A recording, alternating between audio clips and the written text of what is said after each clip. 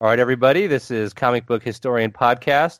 We are continuing from the Dallas Fantasy Fair with Robert Bierbaum as our guest. I'm here joined with my co-host, Jim Thompson. Jim, how's it going? Hey, Alex, it's been a while. It's been a while. I'm glad to hear your voice. I'm glad to see your guys' faces, although the audience cannot. That being said... Soon they will be. Soon, that's right, in the future. CBH Podcast 2.0, here we come. Essentially, at the Dallas Fantasy Fair, Bob, on the YouTube channel, we have a panel that kind of started off with from the late 60s to early 70s. Today, I wanted to, because we had a limited amount of time, I wanted to start off at around 1975. 1975, so you're well into comics and you leave comics and open up your own store the next year called Best of Two Worlds, which had 2 locations in Northern California. Is that correct? Well, it started off with one. That was in early November 1976. Okay. In the Haight-Ashbury, 1707 Haight Street, near the corner of Cole, right across the street from the original legendary Straight Theater. Yes. Where a lot of shows were held there. Paul Dead and Jefferson Airplane, etc. And you saw all those guys, is that right? I would see them on occasion. Mm-hmm. I was... As life was progressing, I was busy most of those years, pretty much working almost 7 days a week, it seemed, in the comic book stores, especially when I got more than one store. Right. I went into a second comic book store in May of 1977 when my ex-partners at Comics and Comics, they moved up the street to be one block closer. Oh, I see. Okay. There was a Mexican restaurant on the corner, which is now Amoeba Records. Oh, I see. And the old Comics and Comics location is what they call Amoeba Classics for all the classical music section that they got there. That was the original Comics and Comics store. Oh, wow. Okay. Which is across the street from the closed down. There was a big bookstore on the corner there. Mm-hmm. Anyways. So tell us about starting the Best of Two Worlds. I mean, what did you go in there thinking, okay, I have some experience with comics since the late 60s. I co-ran some stores before. I want to do this my way. What were some things you instituted into your own comic shop at that time? Oh, I always been dependent upon, in my mind, on back issue sales. Okay. On turning people on to older, previously published things that might be cool to read. That they could enjoy. Right. Selling nice copies, but then teaching people how to hold a comic book so they don't put spine bends into the books. Okay. And all that other stuff. I mean, that's just... Tell us about running Best of Two Worlds and some of the stories that went on there in the late 70s. Best of Two Worlds, it's like mostly any other comic book store getting cranked up and things like this. I looked upon new comics as a necessary evil in the scheme of things of what I wanted to do running a business. I had lost my job at Kaiser Hospital, so had stopped going to school because I stopped doing comics and gone back to college at Hayward State. Okay, so in 75, when you left Comics and Comics, you went to college for a bit, and then you worked as a security guard at... I went there for a year, for 2 semesters, the last half of 75 and the first part of 76. And so working as a security guard is what kind of funded all that. Is that correct? There was a nighttime thing where I could study all night long. It was, Kaiser Hospital out at Walnut Creek. Oh, okay, I see. I mean, it's like the only thing really competing was the crickets, at night. How did you pull your resources together to create Best of Two Worlds then? I had no comic books virtually to speak of that I wanted to sell left. I pumped all my previous resources into the Comics and Comics thing. Okay. I never started out to be in the comic book business ever. This was a hobby that got way out of hand a long time ago. I see. It kind of possessed your life in a way. When I went to it's learning new comic book characters being drawn by certain people that I liked. Uh-huh. And then that expanding into the comic strips, and then discovering, comic movies going back, cartoons going back to 1908. Uh-huh. Discovering comic strip stuff from the late 1890s. And I was just discovering this kind of stuff early on. Okay. But they weren't fitting into any of the few comics history books that were out then. And as more of those came out, and then as the Overstreet started growing, there's always been a dichotomy. It's always been a yin and yang. It's always been a pole of sorts between people that have a love for what's inside the books, and then communicating about, who draw what and how they did it and why they might have done it this way or that way, versus people that entered the business that only got into it to make money. Okay, I see. That was never my approach. I mean, that last part was their approach. I mean, it was buying deals, buying collections, buying people's stuff up, running ads. Early on, when I first started getting comics in 1966, older stuff, 1965, 66, I was knocking on doors here in Fremont, Nebraska in junior high school. There were some people giving me their old comics, right, so they wouldn't be thrown away. So, and then, discovering Prince Valiant by Hal Foster, and then discovering that, guys like Frank Frazetta were being inspired by Hal Foster. Then somebody like Mike Kaluta come along years later. He's inspired by Hal Foster and Frazetta. Same with Bernie Wrightson. On and on and on you can go. And it's like, and just going back through the decades. But in terms of getting back into the comic book business, I had no comics, but there were wholesaler ads running in the Buyer's Guide that Alan Light was still publishing back then in the mid-'70s. Okay. That there was all this affidavit return fraud stuff, ultimately, where there was a guy offering 10,000 comic lots for a nickel a piece, basically $1,000. So new comics were selling upwards of 35 cents at the time. I figured I pay a nickel a piece for these books. I just go out to the flea market and sell them $5 for $1. I'm making 400% profit from one direction. I got to hustle a lot of dollars to make $100 a week to live on. So this is happening in 1975? Yeah, and then that's through the summer of 76. Okay, so this is before Best of Two Worlds started. Well, this is the month, the few months doing the Alameda flea market on weekends, and then it started raining, so I needed an indoor place. So Haight-Ashbury was cheap enough; it was $100 a month.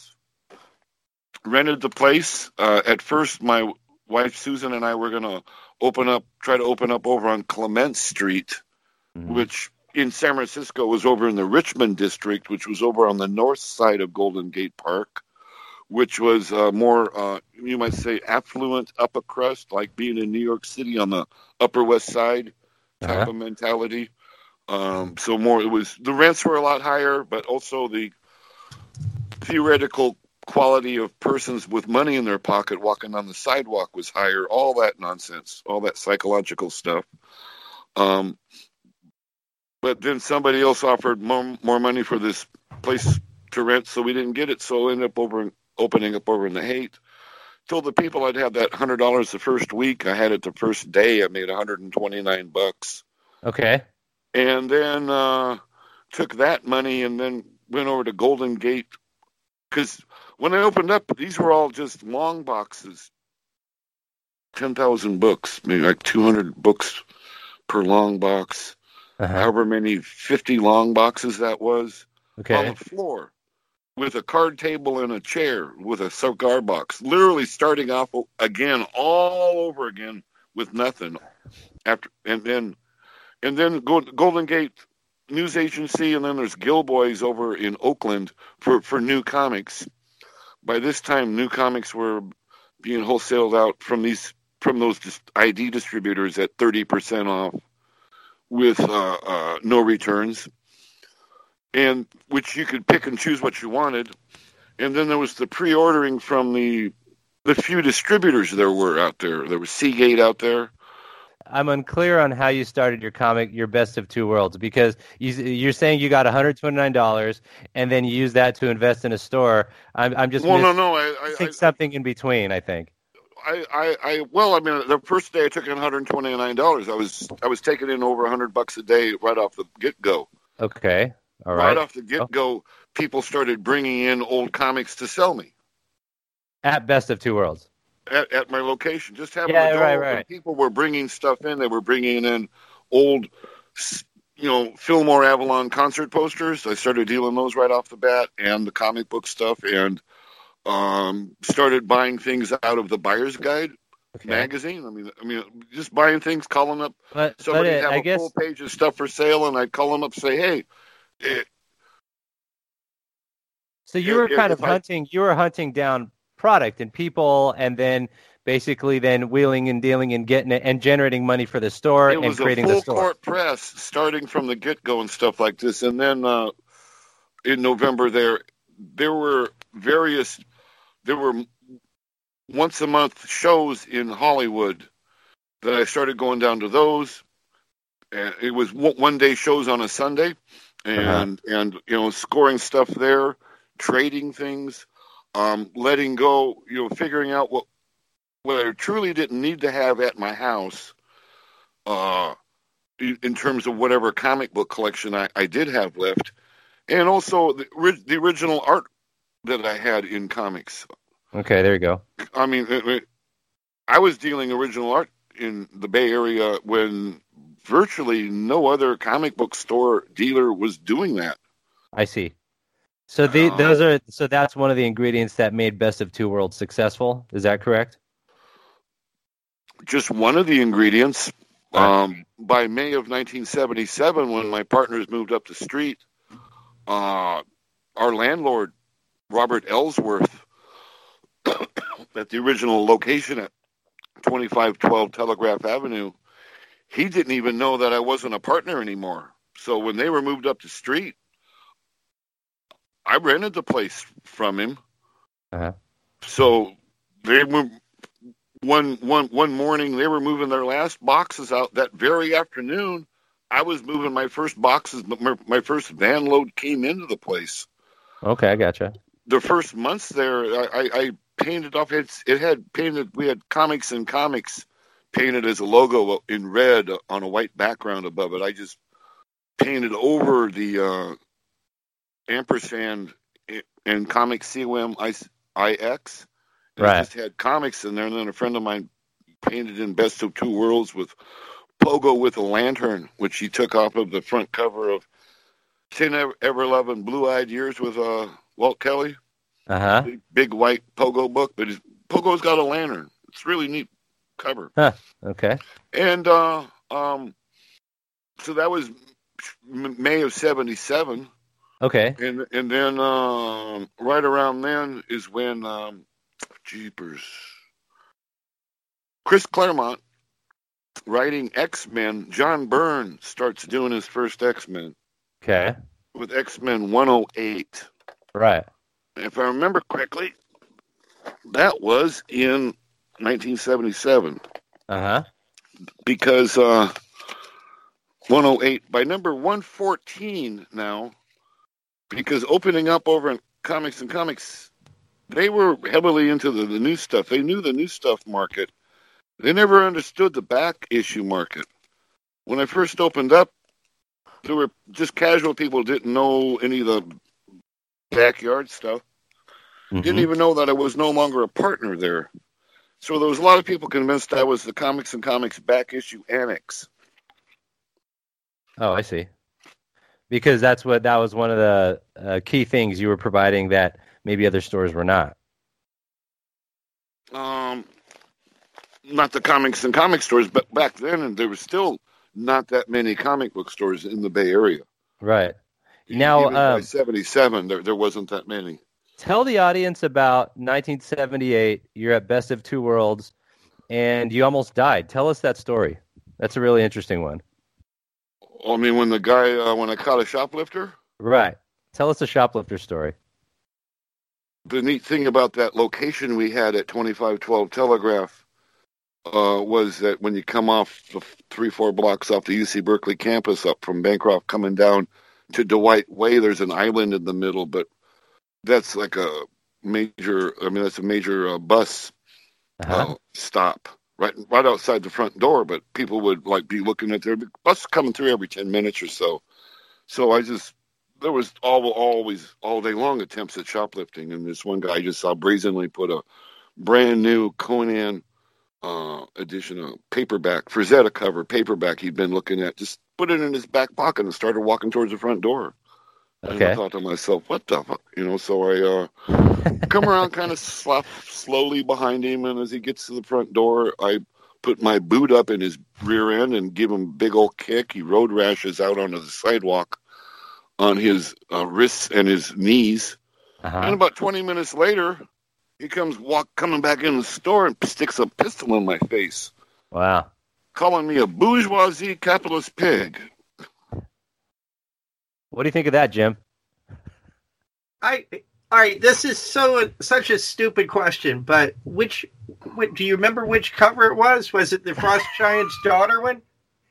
I just want to know. I can't remember. I've been actually trying to remember that. The first one that Frazetta had done was the Conan standing on the big pile of dead bodies. Yeah. Right. And then the second one, these are the first two that come out. Then the second one was Hour of the Dragon, that only novel that he did, where Conan's on top of a horse, jumping over a bunch of people in the battle lines. Remember that one? And he's got his arms up above and this shield and his sword, and he's hacking and hewing. It's one of those two. I'm leaning towards the one, the guy standing on the pile of dead bodies, because that's the coolest one. Oh yeah, that's great. I love that. It's all pure Howard, because the later ones have Lynn Carter and L. Sprague de Camp finishing up skeleton stories that Howard had started. Yeah. Right. And they're okay, but they're not pure Howard. Mm-hmm.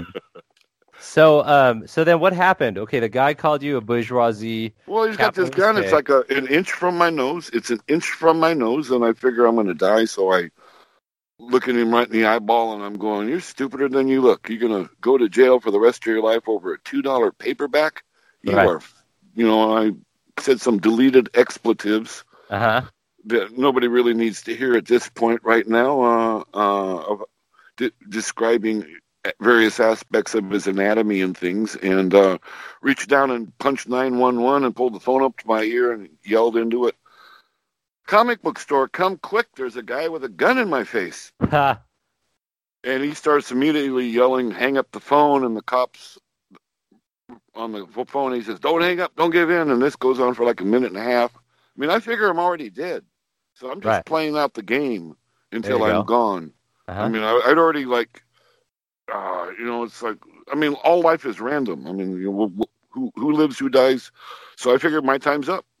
So about a minute and a half later, the cop goes, "Okay, what's he wearing? Describe him to me."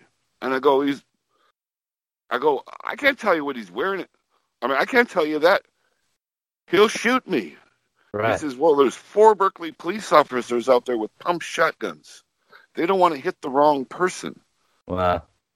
Well, you were the one on the telephone. How hard was it to figure out? See that? There were other people. There was like 30, 40 other people in the store. Oh. This was a busy store. This store was open at 9 a.m. till midnight, 7 days a week. And I didn't realize that there were other people in the store. Telegraph I thought it was Avenue just you guys. Was flooded out with people on Saturdays from Bancroft, from Dwight Way, where the store was, all the way to the campus on Bancroft. The city of Berkeley would shut the streets down. You couldn't drive for that 4-block stretch. Right. I mean, no, it was wall-to-wall people. I mean, whatever's happening now is not the same as what was 40 years ago. Right. Telegraph was there was a lot of disenchanted. The Vietnam vets were street people and stuff like this. That's what a lot of Vietnam vets that were committing suicide, none of these people were getting help. Right. Okay. I mean, there were a lot of damaged Vietnam vets. I mean, I remember when we first opened up back in '72, the Center for Independent Living for people in wheelchairs was started by a guy named Larry Biscamp, a Vietnam vet, was paraplegic. I mean, he was paralyzed from the waist down in a wheelchair. Yes. And the curbs around there in Dwight Way at that intersection at Dwight Way and Telegraph, all those intersections, they were all really high curbs. So he and another friend, I forget the other guy's friend's name, because that guy later helped start Normal also. Right. God, I can't remember his name, because he actually used to work for me too later on. They did the first $10,000 grant for wheelchair accessibility, for lowering and making wheelchair accessible all the different corners at Dwight Way and Telegraph, so this guy could park up at the parking lot, come down, and get across the island, and then come across the street in his wheelchair to get to the comic book store. I see. And that's the beginning of Center for Independent Living in the state of California. I see. Okay. All these curbs to be wheelchair to flatten them accessible, yeah. Anyways, so then it traces back to the origin of comics and comics. There you go. So then, things in the world that would happen. So then now this the guy's cops got this trying gun to in my figure face, out. And the cops going, well, what's he wearing? Like long blonde hair, blue jeans, green army jacket. Give me something to go on. I go. So I look at the guy with the gun in my face. I go, oh, there's 4 Berkeley cops out there with pump shotguns. Right. Well, tell him to blow his kneecaps off so he bleeds out slowly. And then I describe him. And the guy puts the gun down when the Berkeley police start coming in with their shotguns drawn. Oh, wow. I mean, it was, and then a Berkeley so he police, didn't try to take you guys hostage to get out? I mean, hadn't he seen Dog Day Afternoon? That was like out right around that time. It was quite the. I didn't even realize what was happening. Attica, after man. It was all over with, and I'm going, what the fuck did I just do? Yeah. I stared down this guy. He could have blown my head off at any second through this whole trip. Right. Well, I know what you were doing. You were busy being a bourgeois capitalist pig. That's what there you go. You defined what you were doing. Conan paperback. You get a, you know. We know what you were doing. Well, that's a pretty cool story. So then he was under. They arrested him. Then clearly he was arrested. He's taken. Yeah, I never saw him again. Okay. All right. So you didn't feel like Stockholm Syndrome symptoms after that? No. It was just Patty Hearst. You didn't become. You didn't become like Patty Hearst in any of this, huh? I wasn't hostage long enough. We're talking. This whole thing was in and out basically under 15 minutes. Well, Jim knows about me. It doesn't take me long to develop Stockholm Syndrome with people. So God, I was pissed off. I think I just smoked a joint and went on to my next store. Just another day in the life. Just another day on Telegraph Avenue. That's you right. have no idea the warfare. When we first opened up, the Berkeley police were convinced we were a major drug smuggler. That ties in directly with what happened because the Berkeley police officers years later with this guy with the gun in my face, a lieutenant had to take the report, and after we were all done, he says, when you guys, that first couple months you guys were opened up, you guys cost the city of Berkeley a lot of money because they had plainclothes police officers. They were tapping their phones. I got tired of, I could tell the phone was being tapped, and I was telling my partner John Barrett that, and so after a few months, I started describing a mythical, major dope deal going down at the parking lot between Spangler's and Brennan's, coming off the University Avenue exit at 11 o'clock Sunday night. And evidently they believed me, and they brought in 60 police officers on weekend overtime.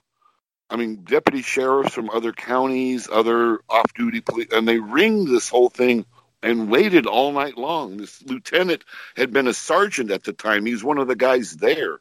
We were laughing about it later. Interesting. But when Nixon was reelected, the street riots on that street in November of '72 was the last major street riot on Telegraph Avenue. That's the last time that the Bank of America, Molotov cocktails were thrown through their windows. Wow.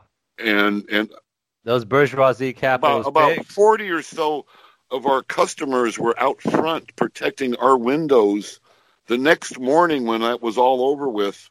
And there was, tear gas had been shot off all night long, and People's Park was just around the corner from our store, across the street behind Shakespeare's and the Mediterranean Cafe, etc. And then later on but anyways, our store and one other store were the only stores left with their windows not broken. Oh, that's cool. Everything else was all smashed in. Because you guys were connected with the underground, so you were cool. No, we were connecting with our customers, the UC Berkeley students. Right, that's what I mean, yeah. Okay. Will Eisner had given me the idea for putting a comic book store as close to a college? Major university campus as possible. Yeah. He had said this to me earlier in June of '72 at his second comic book show in Oklahoma City, that all these teenage comic book readers of the 1960s that were captured were now discovering Robert Crumb and Gilbert Shelton, and they were going to college campuses. Well, you got to go to where the customers are. Yes. You can't just open up something and expect the customers to come to you. You got to go to where they are. That's right. So we had a conversation about creating new customers that didn't realize they wanted to be comic book readers.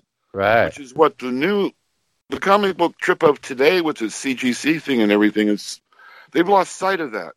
I mean, I work with grade schools and junior high schools, giving out free comics, teaching, putting in the incentive of comics are fun to read. They're a reward in stuff like this. Not slapping them up and not touching them and being afraid of getting a fingerprint on a corner or something. Yeah, I want to talk about this part a lot, Bob, when we get to, through the chronology. We will later on, because I've got a lot of views from over half a century of dealing old comics and teaching people why they want to collect this. People that weren't normally reading comics would become comic book customers. Right. Not necessarily doing that with superhero stuff. Right. Except for the phenomena that started off in 1977 with X-Men 108, and then by number 114, I had built up we're coming into 1978 now and stuff like this. Number 114 pre-ordered 10,000 of an issue. Started. And if you look at the sales numbers, statement of circulation for that year, it says 144,000 copies or something like that. Yeah. So comic book dealers of today, they don't believe me, because I'm just this old, tired, burned out hippie, dinosaur or whatever and stuff like this. I was buying a major percentage of the print run all by myself. That's pretty cool. All these other guys were selling out, and a year or so later, it could start coming in about the time when Phoenix dies in 137 and stuff like that. The ones in the 1-teens were selling for $10 each, retailing. Yes. That's what other dealers were charging.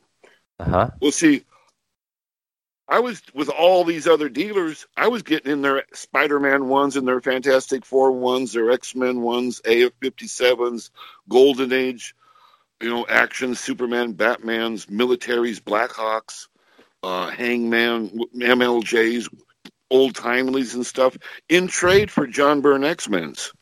Right. So, oh, wow. One of those 1-teens would cost me 17 cents for the 35-cent cover price, but I was getting $10 a piece in trade off of a 17-cent investment. Wow. So maybe, say, Fantastic Four #1, at that point in time was a $200 comic book for a VG plus, 5.0 or something. Right. Say $200, okay? So X-Men's in the 1-teens, that's what they could sell. These new guys starting up, that's what they could sell. So, because they were running off of the ads in the Marvel comics. That's what these guys were asking for, these books out in the Marvel Comics the little classified ads, and then those Mile High started running ads, and then other people started running ads also. American Entertainment out of Virginia, etc. But so what is that? 10 times $1.70.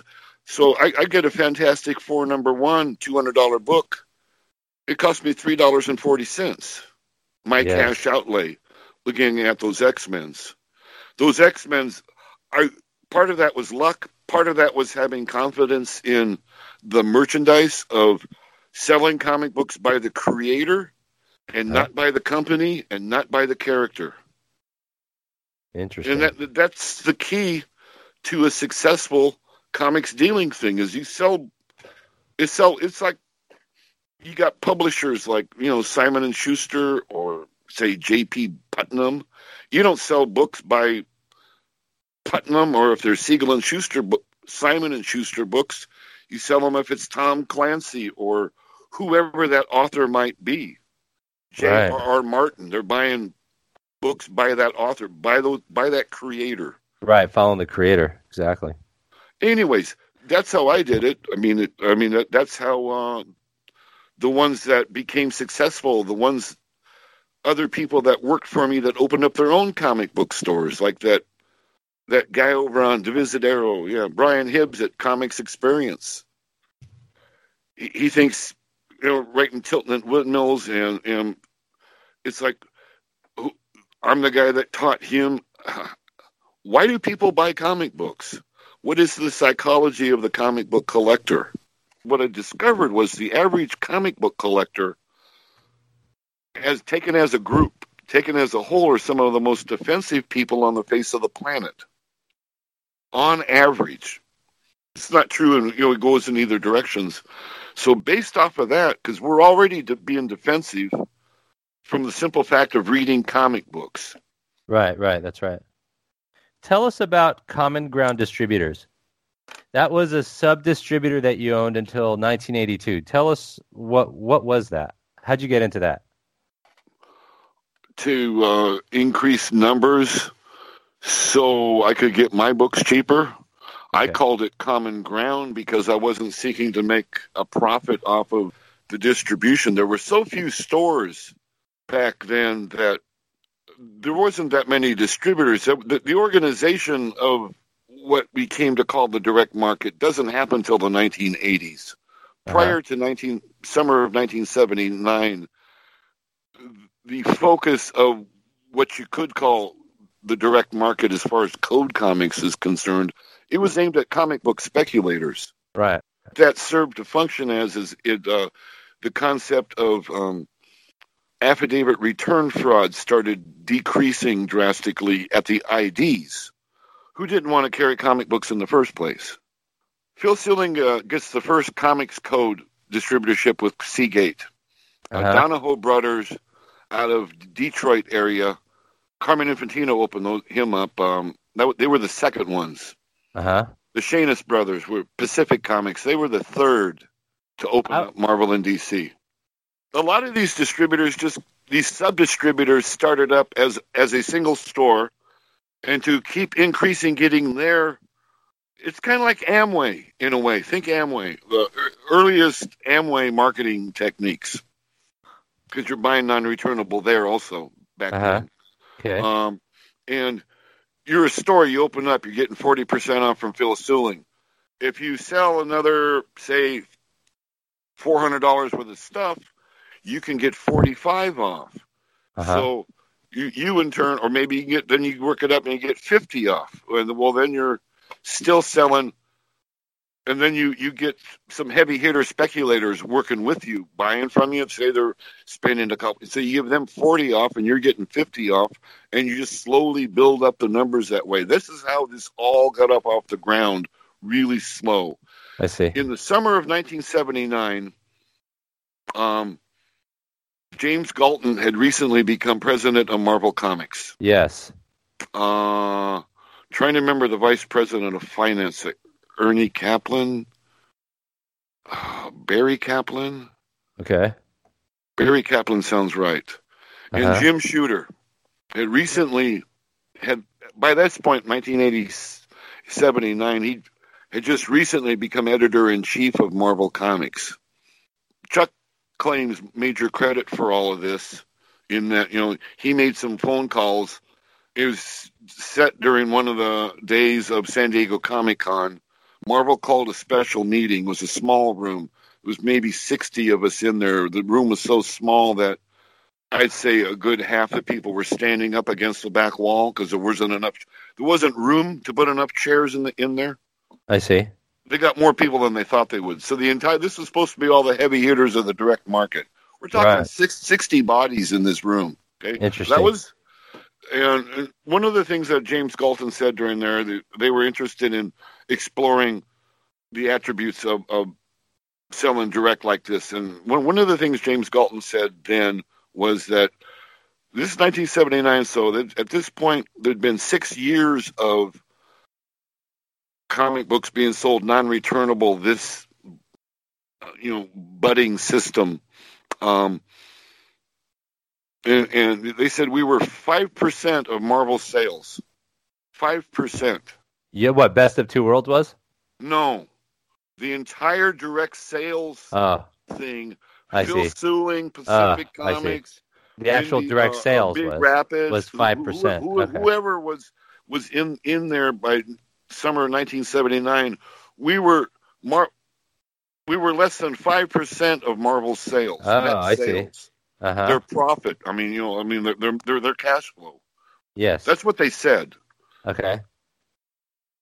A lot of things were said back and forth. It was a good meeting. Marvel, at one point, they asked, James Galton asked, what can Marvel do for you guys? And then everybody started shouting out all at the same time. 60 people talking at the same time. Nobody was getting heard. And then shouting over the top of everybody was Steve Shanis. And he started shouting, give us a book. Yeah. And he goes, give us a book. Uh-huh. And he was talking about, and so everybody got real quiet. All of a sudden you could hear a pin drop in the thing. And Steve said, let us show you what we can do. Give us, crank up a 2-3 books that are exclusive to this direct market. And that's where Kazar, #1, Brent Anderson, becomes exclusive only. Moon Knight, number 15. Yeah. Is the first exclusive. I can't remember what the third Marvel one was. I remember the first DC one was a Superboy one-shot spectacular. Uh-huh. That was their first direct only. Fucking reprints. There you go. It bombed. I don't know why, it's like DC, with regards to all of this building into the comics world, DC seemed to have their head up their rear end most of the time. Yeah, more of a clumsier approach. That's true. Well, the whole reason why Marvel Comics became more collectible than DC Comics back in the 60s and 70s is a simple thing that all these historians with all their fancy theories don't stop to ponder, and it's so damn simple, is it started, April 1966, the very first classified ad appeared in a Marvel comic concerning sending off for a price guide. A couple months later, G.B. Love, with RBCC, Rocket Blast Comic Collector, Adzine, becomes the second person you send off $1, you get a Illustrated Comic Collector's Handbook #2 and a Adzine, RBCC. And so I got my first one was number 45. That was May of 1966. It showed up in the mail. I was already advertising by 47. But it's so simple as Marvel had these classified ads. Uh-huh. And I forget the guy's name now that ran the classified ads section. DC Comics didn't start up classified ads until 1975, 9 years later. What I found out from Paul Levitz, because the guy just died here last month or so ago, this advertising manager moved from Marvel over to DC. The first thing in 1975, the first thing he started was classified advertising. Prior to that, you had to buy a half page in DC Comics. I see. By 1968, 69, inside RBCC and elsewhere, we were shouting, the concept of the Marvel zombie had invaded fandom. Right, you've mentioned. I've seen you mention that before. The only reason was, DCs were as superior as all this nonsense. All these interconnected stories. I couldn't stand most of those Marvel stories because they were derivative, and I shouldn't say most. A lot of the stuff, if it wasn't a Kirby or a Wood or a Ditko, I really wasn't into it. Right. I couldn't get into Larry Lieber. I couldn't get into Don I tried. Dick Ayers, he was okay, but I really loved him when Severin was inking Dick Ayers. I like Severin. Herb Trimpe doing Hulk. I liked it when Severin was inking Herb Trimpe a lot. Right. I like that Hulk 109 Kazar cover. So it's still one of my all-time classic favorites. That's a great cover. It's like, but see, people bring in collections, I would cherry pick. I knew that issue of Hulk 109 sold better than the other ones around it. Right. So people would bring stuff in to sell to me. I would make dumb offers on stuff I knew would sell slow. I didn't want them. I already had copies, but the ones I knew I could turn over easily, like a Hulk 109. It's still a kick-ass issue. I learned early on, Daredevil 7 is the easiest issue to sell. Bar none. Yeah, it's a good one. Because it's the best one ever done. That's right. It was easier to sell than Daredevil #1. People that have nothing to do with Daredevil were buying Daredevil 7. Yeah, that's a good one. That's the classic Wally Wood, Submariner, Daredevil. Yeah, but I was selling it. I would shove people, what do you got good to read in here? I would shove it. Check out this Wally Wood. I wouldn't go Daredevil versus Submariner. I go, check out this ultra cool Wally Wood. That's right. Okay. Yeah. And then I'd flip them like a Weird Science 18 with those spaceships with all those atomic bombs going off on that EC book. And so then I would go all to Wood, I go, here's all this other really cool Wally Wood. And take that as a parameter, like going off in any direction of showing people earlier work by all these same guys. Right, that makes sense. So like Daredevil 7 was like a gateway drug into Wally Wood. Before you know it, you were probably selling Wits End and stuff. I mean, you could do whatever you wanted. There you go. By using Marvel. Yeah, totally makes sense. With this direct sales market early on, Phil Suling had become publisher, right, and sold it, exclusive distributor of Wally Wood's Wits End.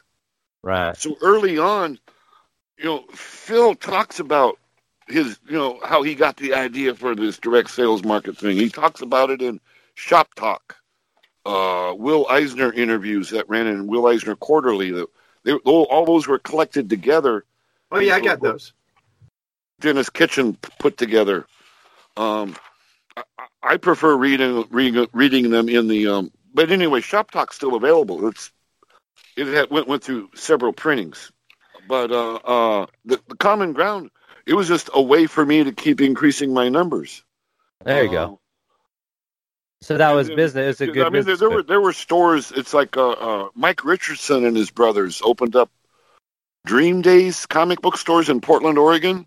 About 1985, Mike starts pumping out this stuff out of this company he started called Dark Horse Comics.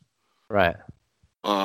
Richard Finn, who became the Northwest distributor, became a Marvel DC Direct with Second Genesis. I started him out in the business. I mean, but Richard Finn, I was his first supplier.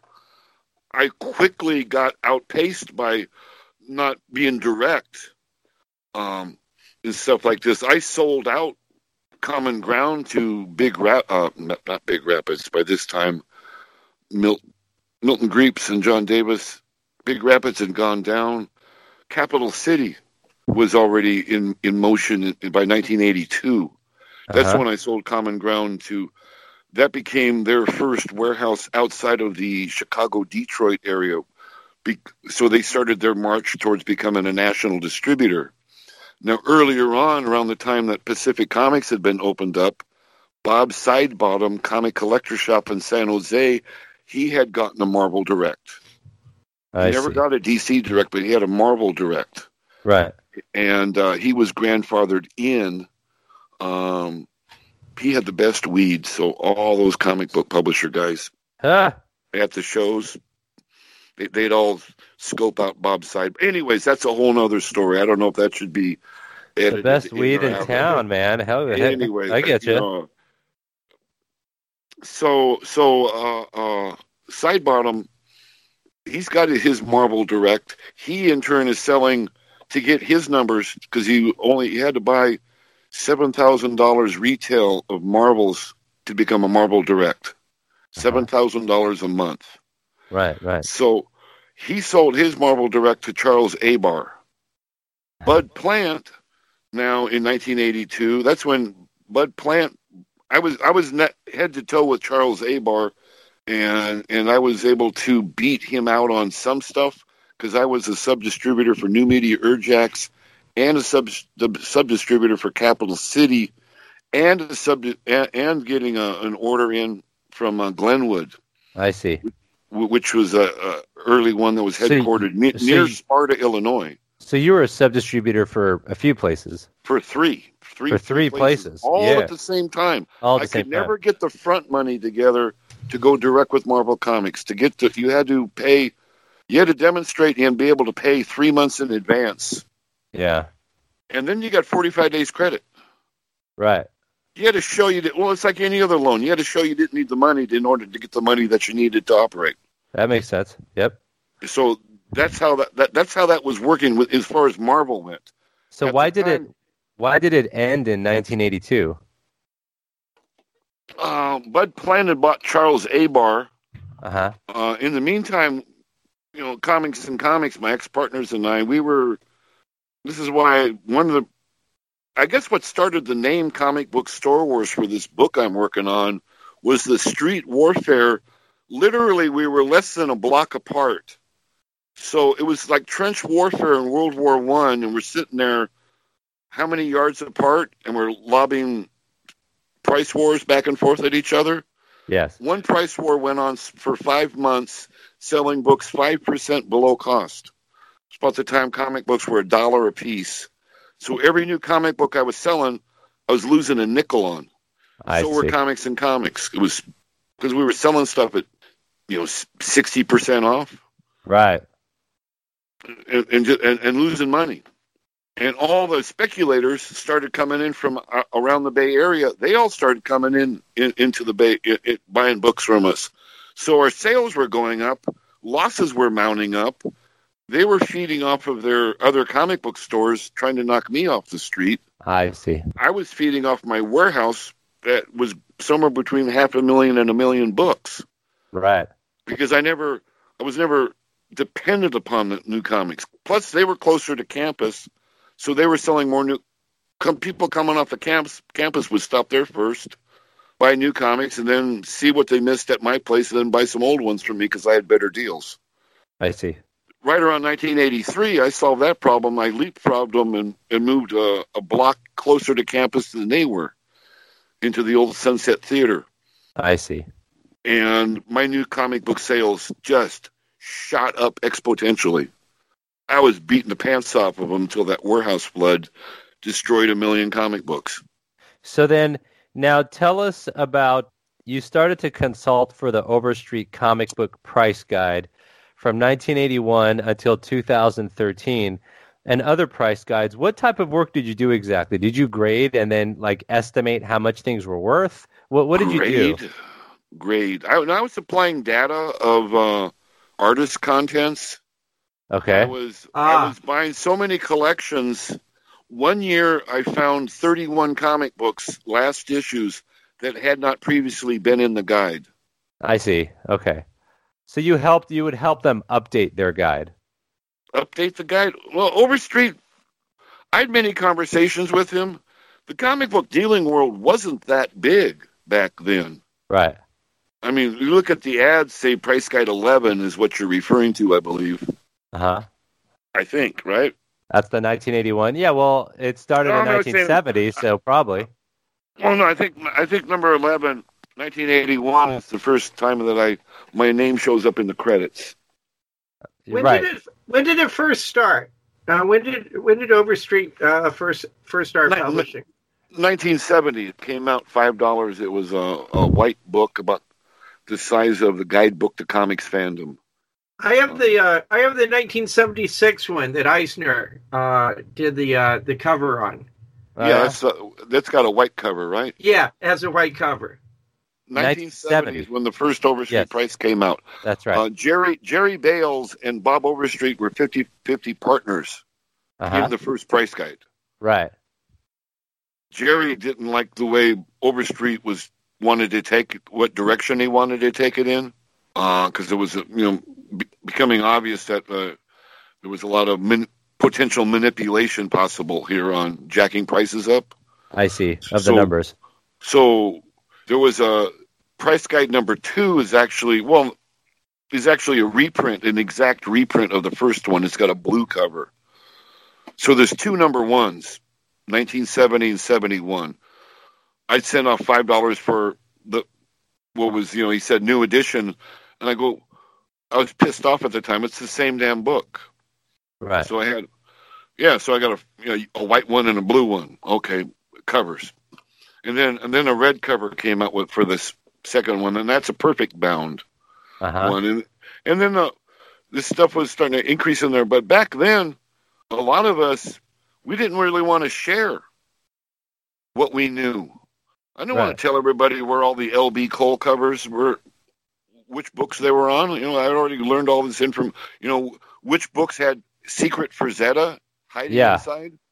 Those are gems. Oh, that's interesting. You wanted to keep it a secret so you would find it and be able to buy it easier? Or why? Yeah. I had never thought about that as like where you guys would be coming from, because you had the knowledge. And why give it to... we were all just kids back then. And, 1972, I was just 20 years old when we opened up that first comics and comic store. So was Bud Plant. We were like literally 20 years old. Right. So by the time you get into we were still in our late 20s. Back in the late 70s, this was still a hobby that was trying to figure out and resisting, and a lot of people not figuring out that it was actually turning into big business. Right. See, by 77 here, I'm pre-ordering 10,000 an issue of these X-Men and sticking them in my warehousing space that grew over time. I had to do 3 separate moves before I got it to the last place where those million comics were by 1986. You didn't tell people that you had big piles of comics that you're selling for $10. I thought of the term in a way, because it's no different, but they've twisted it even more. But see, getting these X-Men's, buying these 10,000 X-Men's, I was also buying quantities non-returnable of a lot of other comics that didn't sell very well. Right. So the X-Men's were basically covering, say, out of 100 experiments, and X-Men's one of the good ones, you might have 3 good ones and 97 failures. Yes. Those books just went into the warehouse or you gave them away. Uh-huh. Free comic book day. Shit, man. I had a spinner rack with free comics, I was giving away every day. Yeah. Trying to make people into comic book. Give away free samples. I learned free sampling. We moved back from Saudi Arabia. My father bought the Pepsi-Cola distributorship for Dodge County here. And I'm the first kid in Dodge County. I was like 12 years old. I was the first kid to drink Mountain Dew in this county. My father had me standing in hinky-dinky grocery stores, age 12, with little 2-ounce cups, handing out free samples. Huh. And there's nothing like warm Mountain Dew that you can see what the color is. Right. I remember a farmer walking up, some old farmer looking at that, really loud. He goes, "You want me to drink this horse piss?" Yep. God, I was mortified. That's hilarious. Is that how you felt about Mountain Dew, Jim? Well, it didn't just, it looked like it smelled like it. I'd say it tasted like it. It first came out as Kickapoo Joy Juice right out of the Little Abner comic strip. Yeah. It had that big Indian, or that big hillbilly and that little polecat Indian on the label. I mean, on the bottle. That sounds like Jim's childhood. You've told me about this before. And it's a clear bottle. It was a clear bottle. Right. So it went off. It failed. It went off the market. Came back in a green bottle as Mountain Dew, and the advertising campaign was to get it really cold and drink it out of the bottle. So the advertising was, that's when straws were being introduced. See, now America cannot drink without a straw. All these I was more of a Yahoo man myself, but I love strawberry Yahoo. Never got into chocolate Yahoo, but strawberry Yahoo, yes. Oh yeah, I like that too. Yahoo's different from Yoo-hoo, huh? Wait, Yoo-hoo. Yoo-hoo. Yoo-hoo, there you go. Okay, Yoo-hoo. That's what I thought. I'm like, Yahoo, that's a website. No, they still make Yoo-hoo? I think you can still get Yoo-hoo. It might. I thought so. I don't know. Yeah, I think it's a West Coast thing because I don't see it around here. I don't see it around here, but I know some Midwest people that were drinking it maybe 10 years ago, and that's probably all I know about it. Maybe it was people that kept it in a bunker. Who knows? So now, okay, so you were rocking and rolling, consulting for Overstreet Price Guide, making money. I originally got listed in on the Overstreet Price Guide. Uh-huh. One day, my main coworker guy knew the old comics as Mark Stickman is his name. Now you're kind of too far from the phone, I think, Bob. Hold on, I'm just doing something now. I'm back. All right, cool. And now I'm getting replugged back in. Okay, all right. Okay, now we're going. Mark Stickman. We bought a big batch of early 50s comics, late 40s, early 50s, hundreds of them. And it had a lot of Hillman issues in it, Airboy with the Heap. It had a lot of Crestwood publications. Okay. And there are also Headline Comics, Justice Traps the Guilty, and pretty much a complete run of Black Magic comics. Right. And wow. Mark's looking at Black Magics, and he comes up and he goes, "Boss." Yeah. He's got number 27 in his hand. Yeah. And he goes, "I think there's a Steve Ditko story in here. Look at this. What do you think?" I'm looking at it, I go, "God damn, this looks like Ditko." And we're going back and forth, and then I go over to the Charltons and pull out the 1954 Charlton, the Thing, 12, 13, 14, 15, and then cover 17.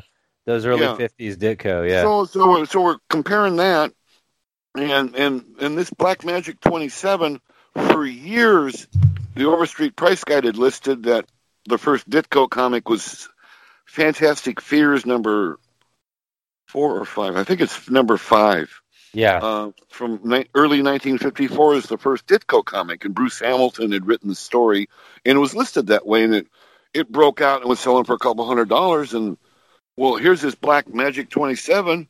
It's a couple months before. Right. It dates back to December 1953, January 1954. Yeah. And then we spent the next couple hours, we just kind of stopped the world, and we're going through all these goddamn Black Magics. Just flipping through panel by panel, page by page, and we figure out number 28 we discovered together. 28's got a Ditko story also. And that I sent that data off to Overstreet, and then he listed me in the price guide that year. Okay. And then I started sending in more notations. It's kind of fun getting your name in there. Prior to that, I didn't really care if I was in the price guide or not. Right. Because your name's published and quite a few times in a lot of different things over many years. So, so Overstreet was kind of like your entryway in getting your name out there. Would that be right as far as getting published? No. The very first time I was ever in the media was January 1972. Okay. Early January 71. 1971. Omaha World Herald. I started UNL, University of Nebraska at Lincoln, freshman and freshman journalism student. I deal in old comic books, and he interviewed me, and we sit there bullshitted back and forth, passing a joint back and forth. Uh-huh. And he writes up this article and sends it to the Omaha World Herald, and it's a 2-page, in the Sunday World Herald, it's a 2-page spread, partially in color. Right. On dealing old comics and all kind. Anyways, no, but by later on, by the time I'm getting into Overstreet, I'd already been in the San Francisco Chronicle. Oh, I see. But I mean, I guess I'm phrasing it more in the world of comic history literature. Was Overstreet your first? I'd already been putting things into like RBCC and the Buyer's Guide. That's true. As early as 1966. Yeah, and we did talk about that last time. You're right. The Overstreet, there were other price guides coming out back then. Okay. I mean, there was 4 or 5 other distinct price guides. Yes, yeah. G.B. Love brought his own out, the SFCA price guide. The House of Collectibles did one. There's a couple other ones. That's when Overstreet started putting in books that didn't exist. Right. So these other people would come through, and they would plagiarize the data on books that didn't exist. Then he'd go into court, bust their ass, and put them out of business. Right. That's how Overstreet put out every other comic book price guide out of business. Interesting. I mean, it was a hobby learning how to be a business, if that makes sense. I mean, it's like there were other advertising zines out there with RBCC, and then when Buyer's Guide cranks up, there were other ones that were trying to and failing over, all through the 70s. George Olszewski cranked up Collector Dream. Here's one, Comic Source. This is number 26. That's put out by a guy that was a former editor of Overstreet. By the time we get into the late 80s, there's like almost a dozen monthly price guides. Right. This thing is like a thing that just got completely stupid. Yeah, early 90s they had Wizard and stuff too. But see, all that energy was already starting to try coming out back in the 70s. There just wasn't enough comic book stores yet. Right. By the time that 1979 meeting rolls around, there's maybe at the most 300 comic book stores in the entire country. I see. When we opened up in 72, John Barrett and I, driving up from San Jose one day, we counted up and figured out there were 22 other places selling comic books in America that we knew of that you could conceivably call a comic book store. There was A1, Jim Payne out of Denver, Colorado. Yeah. There was Collector's Bookstore down in L.A. I mean, there's Cherokee Bookstore down in L.A., in Hollywood. But that was a bookstore. It was just Cherokee comic section was a little back room on the second floor in the back of you had to go up these little windy stairs. It wasn't a comic book store. Right. I mean, Bud and John talk about their Seven Sons thing. I mean, that was like 3 months in the middle of a summertime. Gary Arlington opening up. He was full service from the get-go, and he started out selling comics in an audio-video place that he had opened up his own store because the owner of the audio-video for like radios and 8-track players into your car in the Mission District, the comic book dealing was starting to clog up the store. Right. So Gary opened up, the first, what I consider the first Bay Area comic book store. Yeah. And all those guys from San Jose have gone through conniption fits trying to, no, we were first. I'm going, right. I mean, Bob, you guys already did a lot of stuff. It's like, what do you guys got against Gary Arlington? I mean, he opened up first comic book store in the Bay Area. Big deal. Right. Bob, it's going to drive me crazy. Moon Knight, Kazar, Micronauts was the third one, wasn't it? In the direct sales? No, that's later. Micronauts is later, I believe. What year did Micronauts come out? 1980, I thought. Micronauts 1, that's January 79. Right. All right, so... That's too early. That's too early? Micronauts is too early. Look up when Kazar is. April of 81. There we go. April of 81. That's the one I'm on. Yeah, Brent Anderson, number 1 through 15. Oh, okay. So it's later. April of 81. it took a little while because we had the meeting and stuff like this. It took a bit over a year here too before things started happening. The Moon Knight #1. Oh, you know what? I think it is. It's that Micronauts didn't start with the first one, because I just Googled 1982. Marvel goes direct sales only, and there's a picture of Moon Knight, Kazar, and Micronauts. What number? So 1982. So 1982. It's a bad print. So who's on the cover? Who's the character on the cover? On the Micronauts? Well, of course, yeah, but number 25, Oren Baron Karza, 25 through 29, Nick Fury. They don't peel out the first. Oh, number 38 is the first. So, yeah, I think those, I mean, I'm just looking at the ad, but that's what I remembered. Yeah, number 38 on. Michael Golden takes over the artwork with number 38. He done 8 through 23, then pencils on 24. Then he does numbers 38 and 39 aimed only at comic book stores. That's Michael Golden was selling in there. And that's about the time Marvel Fanfare starts out with the slick paper. By the time Dazzler #1 is ordered, I ordered 13,000 copies of Dazzler #1. Woo! The most I ever ordered of a book when Marvel put G.I. Joe on could be ordered, and they made #1 returnable. So I ordered 35,000 copies of G.I. Joe #1. 35,000. Yeah, I'm looking at GCD, and it says that Micronauts was preceded as a direct market exclusive the previous month by Kazar the Savage and Moon Knight. The three series were distinguished from the rest of Marvel Color Comics line by having no outside da-da-da-da. So yeah, that makes sense. It's just, it's not with #1s. It's not with first issues, so that's why. Well, it's Kazar #1, though, isn't it? Yeah, I think so. But it's Micronauts 38. And Moon Knight #15. Yeah.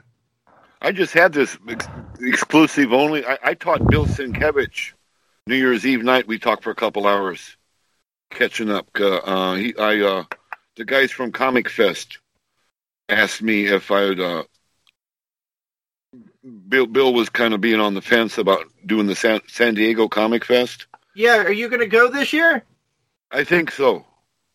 I think I'm going to be able to finally again.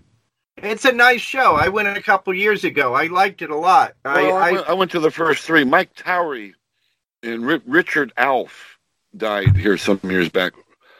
Alf and Mike Towery, who's the chairman of this thing, Comic Fest, they were the chairman of San Diego Comic-Con #1 back in 1970. Right. Comic Fest is put on by the guys that started San Diego Comic-Con.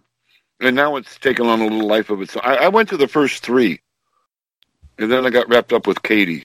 I fell off the boat with everything. Right. I know Royer is going to go to the Comic Fest, San Diego Comic Fest. Yeah, he goes every year. But see, I know Mike since 1970. Right. That's right. Arlen Schumer's given 4 video presentations. At Comic Fest? Yeah, at Comic Fest. They just offered that to him. Arlen's, I got nothing that I don't think I can learn anything from Arlen. He gets caught up in his own enthusiasm, which some people misinterpret as arrogance. He just simply gets caught up in his own enthusiasms. I think he's known for having good, fun presentations. He's also highly defensive. He's also highly defensive. Remember I was saying we did this study in comics and comics? Right, that comic fans are. Yeah, it's like, Arlen fits that. Arlen is highly defensive because he's put out views out there that gets attacked, so he gets really defensive of me. If people can show me where this other data is correct, I just change my data then, because that's all I want. That's all I'm after. A little more dispassionate, yeah. I don't have an agenda other than that. Other than a lot of other people say I have all these agendas. No, I don't. I don't hate, I don't hate Stan Lee. Stan Lee just simply threw Jack Kirby and Ditko and these guys under the bus. I got So what else is new? Welcome to America. It's called capitalism. It's called bourgeoisie pig. There Robert. you go. That's what it's called. That's what you were saying. That's what you said back in the 70s. Yeah, because I got on a shoplifter's case. That's going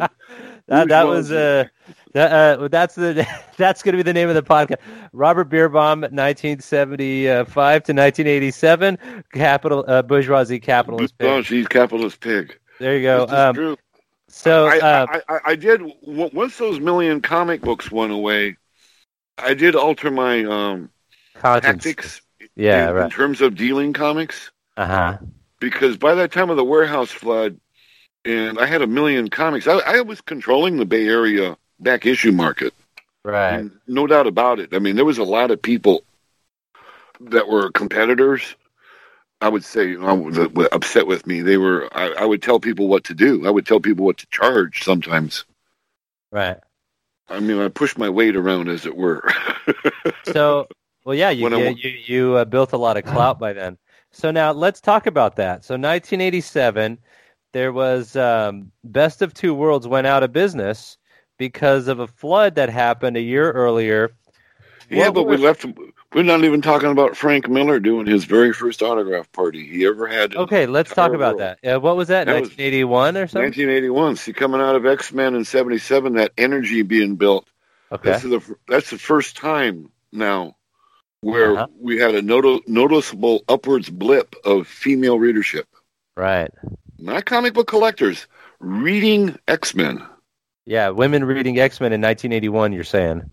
No, 77, 78, 79. I see, earlier even. So then, being in tune with the new comics and stuff like this, and then I was ordering more and more, so I wasn't trying to necessarily sell them as brand new books, to sell them as back issues. Right. A little bit later. So not being, I was trying to sell them as fast as I could, but not being dependent upon that aspect of it. Yes. For making sure the nut got cracked. Rents, employee wages, all that stuff, telephone bill. I see. Because back then, long distance cost a lot of money. Yes. I mean, I remember running weekly buyer's guides ads, and when I had to make the step into purchasing an 800 number. It's $1,500 a month for an 800 number. Oh, really? Back then, it was a status symbol. If you had an 800 number, people, like, wow. It's like you were like, you had to be somebody successful in order to afford an 800 number. That makes sense. Like 1-800-SNOW job, right? That was status. 1-800 right there. Bourgeoisie capitalist pig. I don't know. Yeah. I mean, that's when you've made it big. So, all right. So as people were coming in looking for the X-Men and stuff, people were asking, well, what else is good to read? Well, showing them this or that, but then new comics coming out, and that's when Miller Daredevil's first hit my radar with the second one, 159, had a green cover. Underwater and stuff, and I like the cover, so I put 150 copies back in my warehouse. Right. Thinking, well, fuck, this guy's brand new. I like this cover a lot. And then I didn't really hit my radar again until the Hulk crossover issue, 163, I think. Right. And who's the writer back then? McKenzie. Roger McKenzie. McKenzie, okay. McKenzie's writing, yeah. So his he wrote the early Frank Miller penciled issues, yes. Yeah, and then but with 168, it just started changing. And then this Elektra comes in, and Miller's starting to write it himself. Yes. By 174, now it really starts taking off with 168, and I'm just ahead of the curve, but I'm selling out too soon for my own mental purposes. So I start, just like when Alan Moore started doing Swamp Thing, and I tuned in with Swamp Thing 22, I could on a pre-order. Yes. Because 20 and 21 were already ordered. So 22, I doubled my order from number 20. But then when 21 sales happened, and I doubled my 23 order for my 22 order. And then I doubled the 24 order from 23. And I didn't, by the time I got up to Swamp Thing 28, I was ordering 7,000 copies of an issue, pre-ordered before it even printed. Wow. So I was doing the same thing with the Miller Daredevils, where I'm obviously not ordering enough. This guy seems like he's going to have a story arc going on for years, several years. Yeah. So I started doing that doubling thing to find out where new comics sales, they're matched out, and then recent back issue sales where we're jacking the price up a nickel or so. See, all these books where these books started getting jacked up in price, what they were doing with this direct market, all this stuff being non-returnable, is all that the successes that were going up in price like that were actually just paying for all the dead stock of all the mistakes that were made that people did want to buy. Right. And I don't want to make anybody feel bad, so I won't mention their books books that just didn't sell that were way over ordered. I see. So Perez. Here's an example. When Teenage Mutant Ninja Turtles come out in early '80s, 1984. Yeah. 3,000 copies were printed. I ordered 200 copies. I figured I could sell 200 of anything by this point. That's 1984. So I buy those, sell them out, and then they're doing reprints. That book takes off. Then the Saturday morning cartoons got announced. Then the TV. Then the first. Right. Hasbro or Kenner doing those toys? Yeah, I don't know.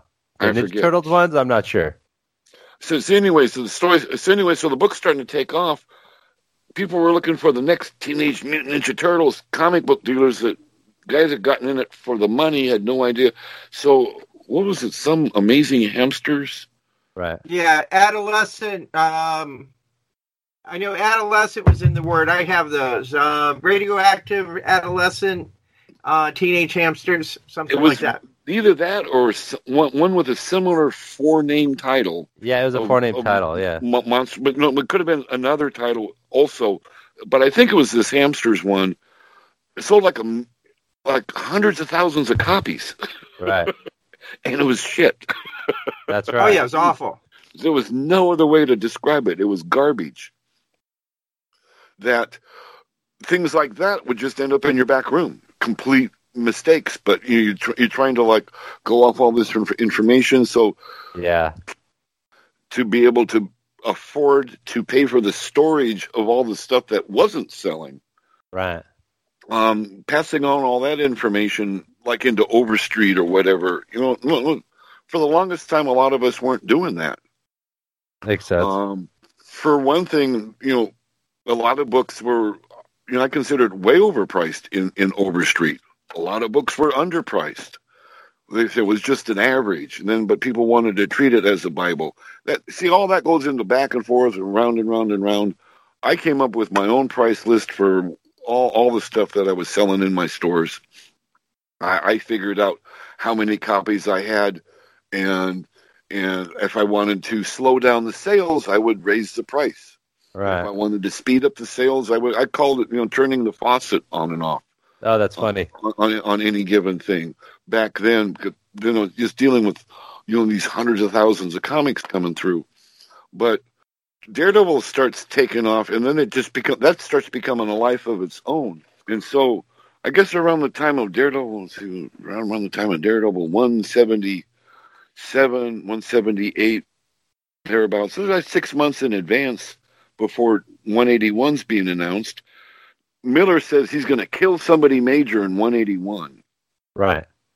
At this point, I think Mike Friedrich, he's already the sales manager at Marvel. He'd been living in Hayward. He'd been living close by my Berkeley store. I saw him all the time when he was publishing Star Reach and stuff. And plus all those guys working in there, Frank Brunner, Jim Starlin, all those guys in those early Star Reaches, they all lived close by. Right. They were regulars in the store all the time. I had a little section where all these artists could put up $5-10 sketches And I wouldn't keep any of the money. It would just get, that was to get them in the store. So then the customers would be seeing pros, all these underground guys like Spain and S. Clay Wilson. I was selling all these guys as artwork at one time or another. Just $5 and $10 sketches. I mean, I basically Mike Mignola's first publisher. He started coming in my store when he was going to California College of Arts and Crafts. Wow. And I'm trading him $5 in trade for doing the boxes that had the back issues, and each back issue had its own box. So I would have competitions with all these kids drawing. As you draw me a better one than what's on there, and I'll give you $5 in trade, whatever you want in old comics, and I'll put your box, your artwork on the box, because each one had a plastic bag. It was, it was building all this enthusiasm in the stores in different ways from other stores, and not knowing what the other stores were. So I could call him Mike Friedrich, and Buddy Saunders had called the same day. Funny I should mention Buddy Saunders. Buddy Saunders and my paths have crossed constantly over the years. Uh-huh. Buddy wanted to have Frank Miller for Daredevil 181 also. We figured out. So Buddy and I talked, and Buddy wanted Frank during Christmas vacation in the Dallas-Fort Worth area when all the kids were out of school. I wanted Frank before Christmas vacation, so before the UC Berkeley campus emptied out and Berkeley turns into a ghost town. Right. So it worked out perfectly. Otherwise, Buddy and I would have fought over who's going to be first. But this worked out perfectly for Buddy. And the only advertising I did for this Frank Miller for Daredevil 181 is Tom Orzechowski. Right. I think Richard Brunning also was still living in the Bay Area before he went back to work for DC as their editorial director. Richard Brunning.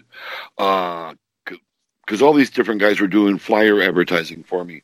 I made up a flyer. We handed it out. And then I mailed a flyer to every other comic book store. So by 1981, there was like 80 comic book stores from Joe Carrera down in Santa Cruz up to my store up in Santa Rosa. I think there was another store in Santa Rosa called Paralandra at the time. Uh-huh. And then there was like a dozen in the San Francisco. There were, some in Oakland by this point. There was Walnut Creek, and there was Quake Comics out in Livermore, where the isn't Livermore where the Alameda County Fairgrounds are? Yeah, right. And so there was like a bunch of stores. I mailed out a flyer to every one of those other stores. This is the Saturday before Christmas now. Okay. Uh-huh. Half those comic book stores closed to come get autographs. Right. I had 4,000 people come through in one day between 9 a.m. and 9 p.m. For most of the day, it rained. They're standing out in the rain. We were blown away. I had the employees from the other stores over, so the other stores were closed. Everybody was at the Berkeley store. I had to hire 8 employees that I could trust to help with crowd control. Right. And it stretched down around the corner. I had one guy taking people's coats and everything and putting them off in areas and handing out numbers. A couple guys doing that. And then one guy was having people, where do you want your book signed? Having people take their books out of the plastic bags and put it on top. And then a few feet more, as they got closer to Frank, I go, the next guy, his job was to, you want it signed on the cover, have it open. If you want it signed on the front, inside, open up the page so Frank doesn't have to open up the page. Right. He must have signed his name 25,000 times in one day. That's a lot. That'll hurt your wrist. For free. I had to stop it at 9 p.m. He was still going, but his hand was completely red in between the thumb and the first finger. It was completely red in there. Poor guy. I stopped and I said, okay, all you people, we're starting again at 10 a.m. tomorrow morning till 3 p.m. You saw a lot of up-and-comers in the industry. You mentioned Bill Sienkiewicz, Frank Miller, John Byrne, and all those guys. They showed up on your radar. And so now it's 1987, and Best of Two Worlds tell us about the flood and how that led to the end. How open can I be? Coming into 1985, I'd had a partner in my Pier 39 store named Gary Wood. I got to go back to 78, 79, 80, 81 and stuff like this. Long story short, Texas Oil Company bought Pier 39 lease. They didn't renew the leases on anything. Any store that was owned by a black person, any store owned by an Asian, or any store owned by what quote-unquote hippie, which I guess I fell into. So they didn't renew any of these leases out at Pier 39. So Gary Wood, I made him a partner, half partner in my Berkeley store. I felt good. Anyways, a little bit later, a guy named Robert Borden, Borden, Bob Borden, later on owned Fantasy Distribution in San Leandro. Okay. He buys out Gary Wood's half, and he and I become partners. At some point, Roy Root had been working for Gambit a gaming store a couple doors down from us on Telegraph there, and that store went out of business. Too much too many owners and too many employees liberating too many pieces of merchandise and not being paid for. We went bankrupt. I hired Rory. At some point here, Bob Borden and I, we needed $8,000. It's coming into 1985 now. And so we sell. Roy Root had inherited some money. Roy Root's father had opened up the first Ford dealership in the Bay Area back in 1905. And there was 161 heirs. So he had inherited a little bit of, all these heirs inherited a little bit of money. Rory had to happen to have money. So he got 14% for his $8,000. About this time, Comics was going nuts with their overhead, decompartmentalizing out all kinds of, PR guy and Diana Schutz was doing the Telegraph Wire, and they were beside themselves with top heavy in middle management, you might say. Rory, having become a partner and stuff like this, he saw my case that he wanted to do a segment of the business where he was in charge of a certain segment. So he talks me into he's going to take over ordering the new comics. Yes. Right around this time, I'd gotten into a fight with, I'd centered around and I was getting all my stuff from Capital City. We wanted some movement in the terms that Milt Greep wasn't willing to do and stuff like this. So I started talking to Bud Plant, old partner Bud Plant, about switching my whole order over to Bud. Rory takes over ordering the comics. In May of 1985, I came in 100% with Bud Plant, ordering from him, and had a credit of $1,500. By October of 1985, Rory, thinking that all I did was just look at the order form and put numbers down, he didn't add it up, and I wasn't tracking it very well. Long story short, by October of 1985, Best of Two Worlds owed Bud Plant $31,000 in the course of 5 months. No, it's like, go fix yourself. This warehouse floods in February 1986. Same weekend as Eclipse Comics was washed down the Russian River out of Gurneyville. Kat Ironwood wrote it up in her Fit to Print column a lot. In the Buyer's Guide. Yeah. Extensively written up. It's extensively documented. My warehouse, the Best of Two Worlds warehouse, was 43 miles south of Eclipse headquarters. Their 3-story office house. Huge, big. And, this is when it rained all through January of 86. The ground was all saturated. All that snow went into the Saharas where the drifts were 20, 30 feet deep. And then in the middle of February, it melted. And it was like a tsunami came out of the Sahara Nevadas, roaring down through all of Northern California. Russian River went 57 feet above its flood banks. That weekend, there was a guy named Bill Glass, had a comic book store in one of my wholesale customers in Marysville, California. He and 3 other customers were rescued by helicopter from the roof of his store the water came in so fast. He never got back in business. He never recovered.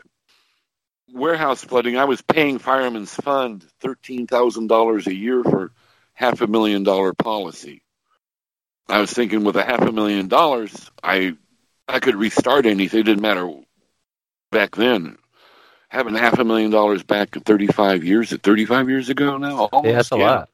How many millions of dollars would that be in today's equivalent buying power? I don't know. Somebody else can do the computation. It would be millions of dollars in today's money. Right, that's true. So anyway, you can restart your gig off of that, and I was paying them $13,000 a year, and this was the first time FEMA was out of the starting block. FEMA was just converting over in those Reagan years from being a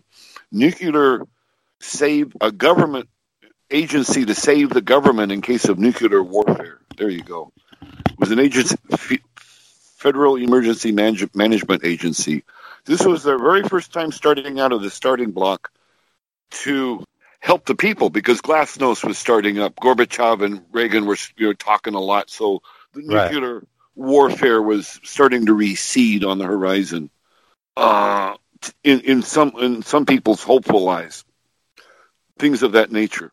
Right. And FEMA, if you had at that time when that first time they showed up ever in the country to try to handle a federal emergency, if you had an insurance policy, they wouldn't let you sign up for a FEMA recovery loan. So after I was going around and around with Fireman's Fund, insurance company, they announced to me there was something called a co-insurance clause in there, which, a long story short, for every dollar they stipulate you're underinsured, they pull $1 off your net payoff. So they added up everything that was and figured out some sort of formula and they said I was $461,000 underinsured. Here's $39,000. Right. I had showed all the people that were owed money this insurance policy. Don't worry, everybody's going to get paid. 109 companies were in that Chapter 11 reorganization. Mike Pate and his lady friend Christine at the time. Anyways, they were doing sleepovers. A bunch of the employees they were talking, and Rory I could feel things in movement and stuff like this. And there's Brian Hibbs. He's working the 17-year-old. I'd taken him in as a test for being a manager of the place. He was the third person working there. The main manager, Ski Mark Ford, had beautiful girlfriend had been a ballerina for the Oakland Ballet. She'd taken a job on an exotic cruise ship, and he followed her. When the San Francisco police showed up at my Haight Street store, there had been a hole cut in from the alley. About $25,000 worth of stuff was missing, and the cop examining all this about 4 days after this all happened, there'd been that many murders in San Francisco by this point, with the crack epidemic starting to really make streets a lot of shooting going on. Right. So this is like 86. This is 86 still. Yeah, this is late 86. We're going into late 86 at this point. Okay. Ski Mark Ford. It turns out the cops told me that no, this was from the inside out. It's made to look like it's from the outside in, but this is from the inside out. And then Ski Mark Ford had disappeared. So I didn't see him till, 1995 Dallas Fantasy Fair. Right. I ran into Ski Mark Ford there, hiding behind a big, thick Charlie Manson-looking beard. Anyways, that's the same one that Steranko did his 5-hour, 1.5 pages. The first 1.5 pages of Shield #1 that Katie sat through, that Steranko's never forgotten. Why? She goes, Katie sat through 6 hours of Jim Steranko explaining the first 1.5 pages of Shield #1. 6 hours on 1.5 pages. Yeah. I mean, he imagine that. Analysis is huge with Steranko. There's no question. No, and I mean that in a good way because Jim really gets into it, and there's a reason why he does stuff. And if you really want to learn how to do it, then absorb these guys, these old guys. Yeah. Oh, yeah. Because I'm an old guy trying to pass on my bullshit now, right? Ha! So, Tim Wong, who was assistant manager, he'd gotten a scholarship at UC Santa Barbara for engineering. So he said, hey, he couldn't become manager. So that left it to Brian Hibbs, age 17, 18 years old. It turns into I got pictures of him throwing parties there. Beer bottles all over the place. I would not bring a family into it. It's like, anyways, it was like back and forth. I'm dealing with a 17, 18-year-old in a Haight Street store. I've got a warehouse that's flooded out. I got this minor partner who's and doing stupid stuff, and things are disappearing out of the Berkeley stores. The warehouse is being dismantled. Some of the stuff that wasn't, maybe 20% of the warehouse wasn't outright totally destroyed, turned into paper mache bricks. I'm dealing with the FEMA people. They won't let me sign up a thing. I'm dealing with the Fireman's Fund. At this time, I've launched a Chapter 11 reorganization. The federal judge tells me I need to fund $75,000 to fund the initial funding of my Chapter 11 reorganization. I go, well, I can hit that. So I start running half-off ads in the Buyer's Guide, weekly full-page half-off ads. Rebecca Den was doing this computer work. She was inventory control work on a PC, typing in everything over $10. We send off printouts every week, a portion of the alphabet, 50% off. I raised $50,000 out of that. I'm trying to sell my Haight Street store for $25,000. Here's the key to the store. This or that person. Then Brian comes in with his dad. They're going to buy the store. Okay.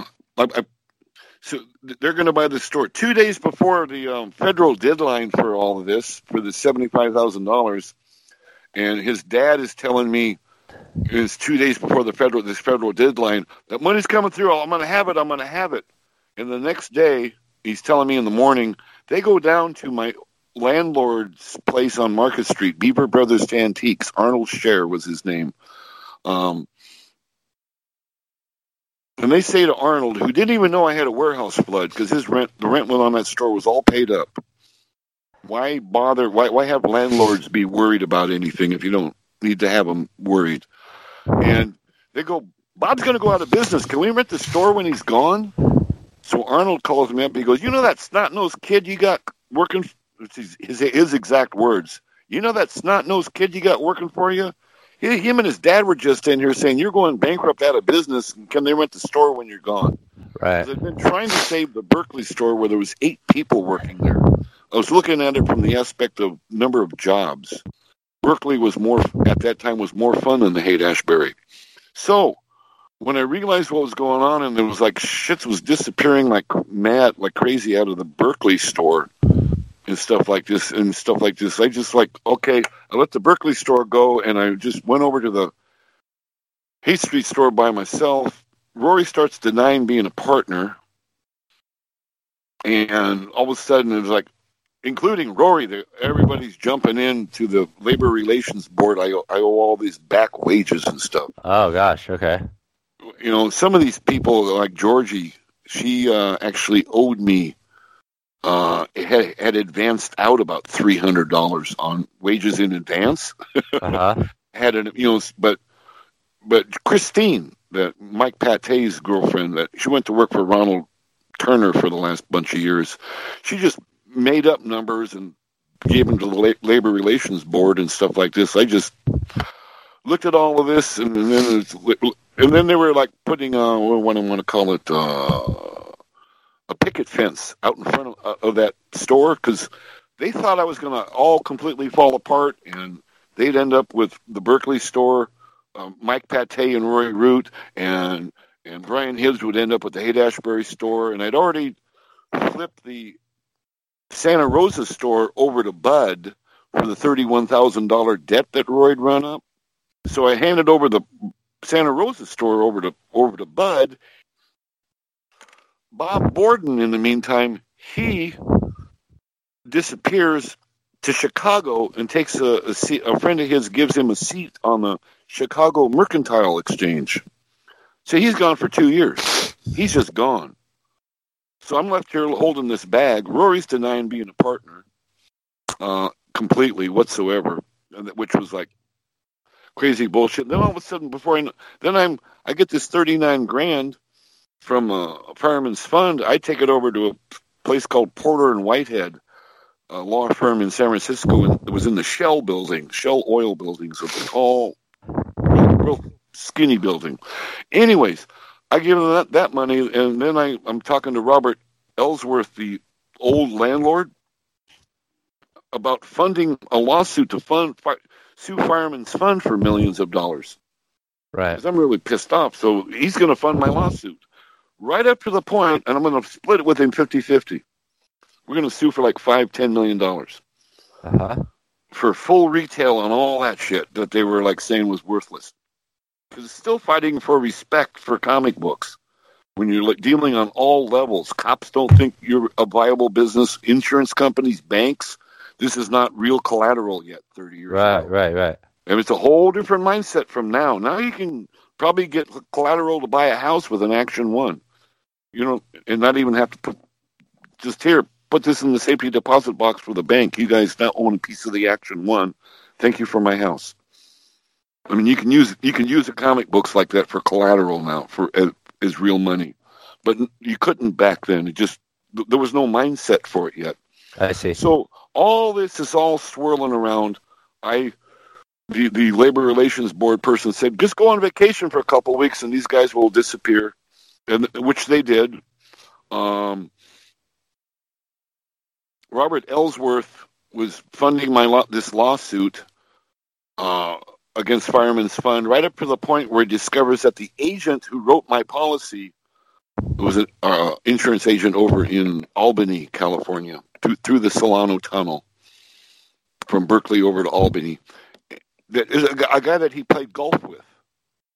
See, he did a 180-degree thing on me, and all of a sudden I'm dealing with a 3-day unlawful detainer in that Berkeley store. That's when I just said, okay, all this stuff's going on. I just shut it all down, pushed everybody out, fired everybody out of the Haight Street store, closed it for 2 weeks, then reopened up. Buying comic books from Bob Borden, who had, by this point, had come back and opened up Fantasy Distribution, and going down to Golden Gate Distribution, changed my whole mental set. It's like when The Killing Joke came out in 1988. Yeah. It was first published. The first printing's got a green color for The Killing Joke on the title. There's a pink one. There's a blue one. There's like 5, 6, 7 printings of it. Anyways, the first printing of that $4 comic book, I ordered 7,000 copies of it. So I loved Brian Boland. And I saw some advanced pages, including that one page with that Joker panel where all those ha-ha-has are going off. Yeah. You know that panel? That panel is just like, I saw that, and I loved Boland's work on. I go, this is going to be a kick-ass seller. A lot of stores are going to run out. What I did, rather than trying to work any kind of speculative market during that time span of my life, up until Rick Griffin, is I kept all those Killing Jokes, one per person, at cover price. So here's all these other comic book dealers and stuff like that. They're charging $8, $10 for the book. I'm cover price. Right. But I'm one per person. There were people sending in their grandmas and their aunts and uncles and little sisters coming and buy one copy of this first printing of The Killing Joke. It was a hot book. This is all leading towards that Batman movie energy. Roy Root, I mean, he's passed on about 10 years ago. I mean, he died of a cocaine overdose. I found out that Brian Hibbs was directly connected with stealing stuff from one of his friends named John had been doing, peripherally hanging out there. Right. A couple of years into the thing, he walks me in 100 mint Fillmore Avalon concert posters that he say Brian had given him. Brian was giving away my stuff to his friends. That's stealing. Right. But then stocking up your own store.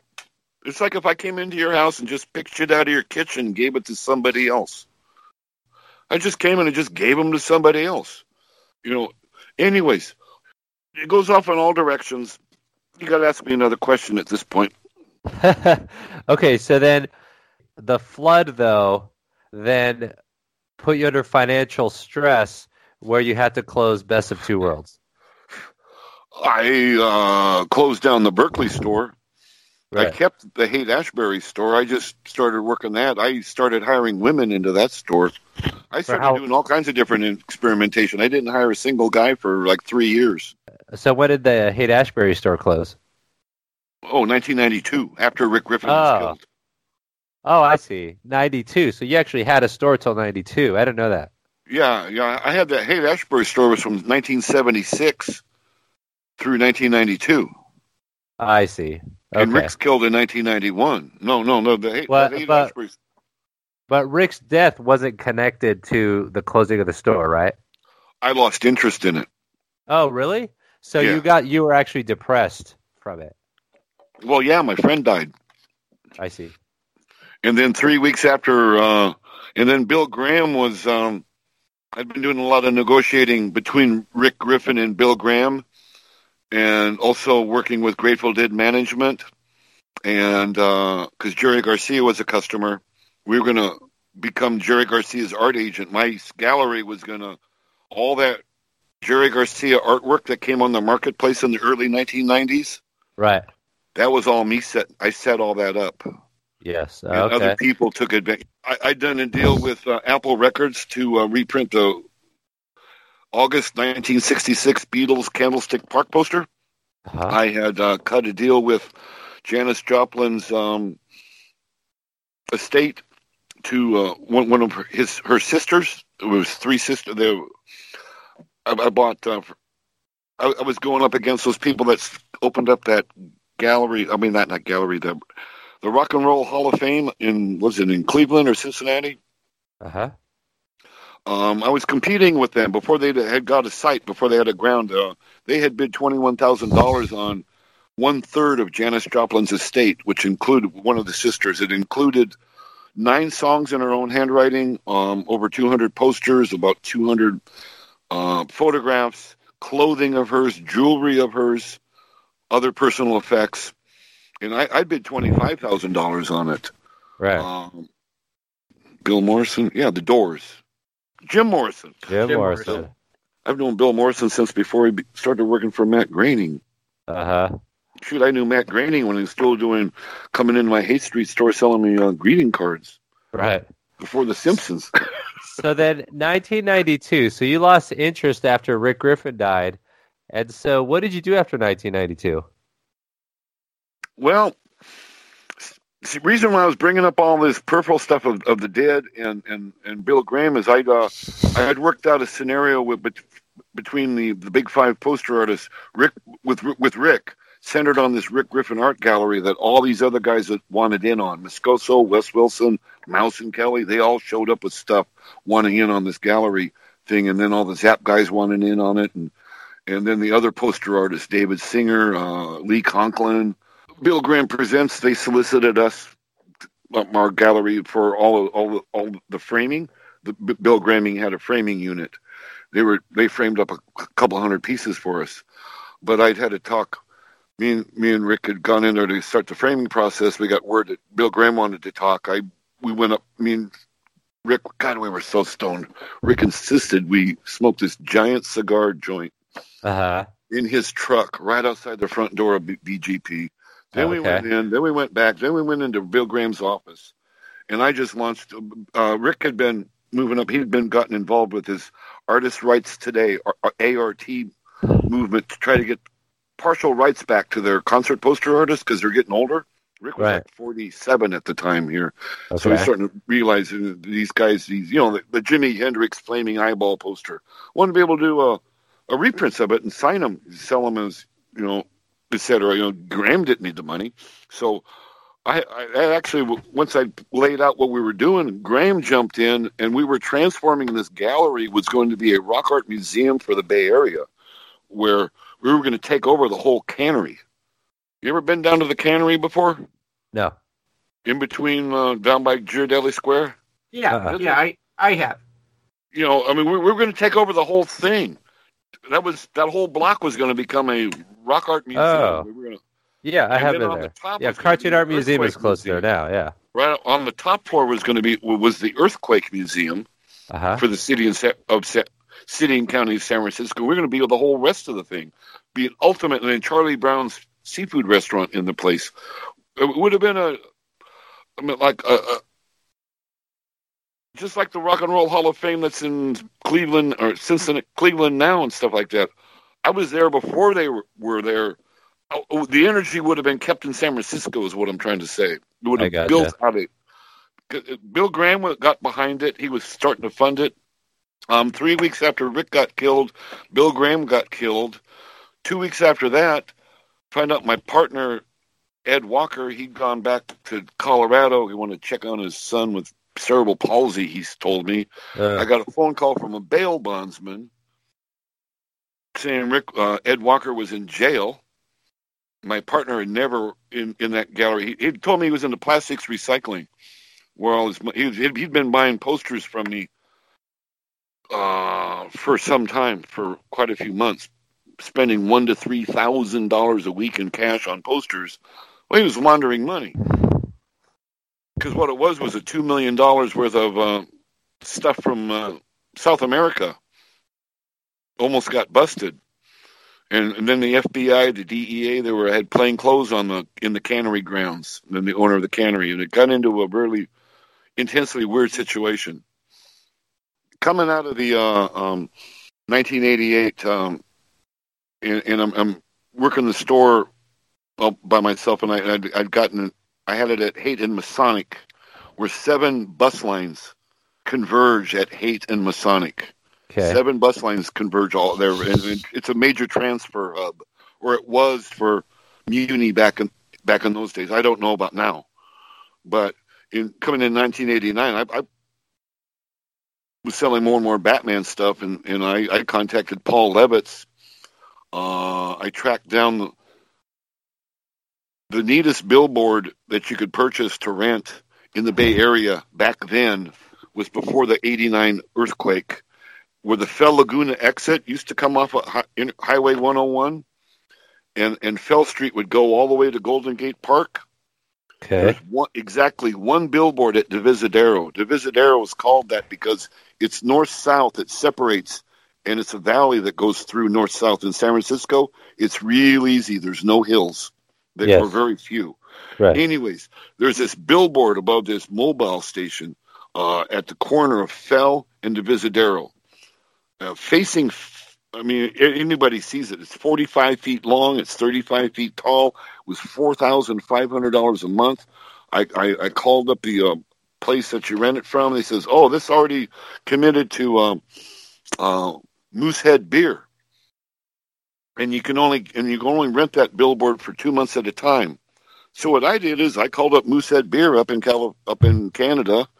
And I told them, here's this little comic book store and put up this Batman billboard. Can I rent this billboard? And they didn't care. They just took the billboard at another point. So that Batman billboard that I put up, Paul Levitz helped me run it through all the legalese and stuff like this. So I got the thing approved in like just record time. Oh, cool. And this billboard goes up. I end up on every TV station in the Bay Area, every newspaper in the Bay Area. I ended up on every TV station twice. I ended up with a half a page on a 2-page spread about Batman in the San Francisco Chronicle in a light gray box separating out Best Comics, because I'd made a Bat Cave on 1/3 of the store. I had 371 different Batman products. Okay. That Batman billboard went up. I sold $150,000 in Batman T-shirts the first month, just T-shirts. I had the cars piled out. They were packed out 3 deep. Remember one day a San Francisco, a hook and ladder fire truck triple parks out, blocking the whole intersection out there. 9 guys get off this hook and ladder. They come running into the store, each getting 3 extra large Batman T-shirts, and I get them out their way and then send them back out. Right. That's about the time I met Rick Griffin, too. He moved in a couple blocks from the store. He started coming in. I was really disappointed when I got down to Dallas there, and Simon Beasley, who Rick had fallen in love with his artwork. Oh. Simon Beasley had never heard of Rick Griffin before. So I had this whole fantasy in my head built up of talking with Simon Beasley about Rick Griffin. He had no idea who Rick Griffin was. Right. And I'm going, what? I remember, cool. Yeah. That's you were, cool. That's okay. Because we both hung out with Beasley a lot that weekend, and you were disappointed by that answer. Yeah. He had no idea. I didn't know what to say. I didn't know what my next statement was going to be, because I wanted to, get his reaction of like, here's Rick Griffin, world-class artist, and Rick's harassing me to get more Beasley artwork. So I was like importing out of print stuff I already sold out a couple of years earlier from England just for Rick. Because how do you say no to Rick Griffin? I think what we can do, and I know where, in one of the questions that I'm going to ask you, we can at least introduce a notion of what your current work is, what the project is, and what you want to do with it. Not go into great detail about it, but just have it so it's in there, because I think I don't see how you discuss you without discussing what that's going to be. It seems important to me. When I moved out of California, and I called up my dad, come get me, need your help, and it comes out and bring a U-Haul truck full of stuff back here, and I still had stuff back there, and I took more van loads over the course of time back here, and then what am I going to do here? And then it's like I had started writing the early portions of Comic Book Store Wars, trying to explain what happened back in the 70s and 80s. But as I was trying to describe the comic book business of the 90s or the 80s or the 70s, to explain the 70s, you got to go back to the 60s. To explain the 60s, you got to go put roots back into the 50s and back into the 40s and back into the 30s. And I was chugging away in all this and going gung-ho and interviewing all kinds of people, and Maggie Thompson, Don Thompson earlier, before he died, at CBG were running questionnaires. And every letter of comment I sent in about Data Quest, they ran everything I sent in. Some of the stuff they were putting into the Buyer's Guide in color when I was looking for certain things. And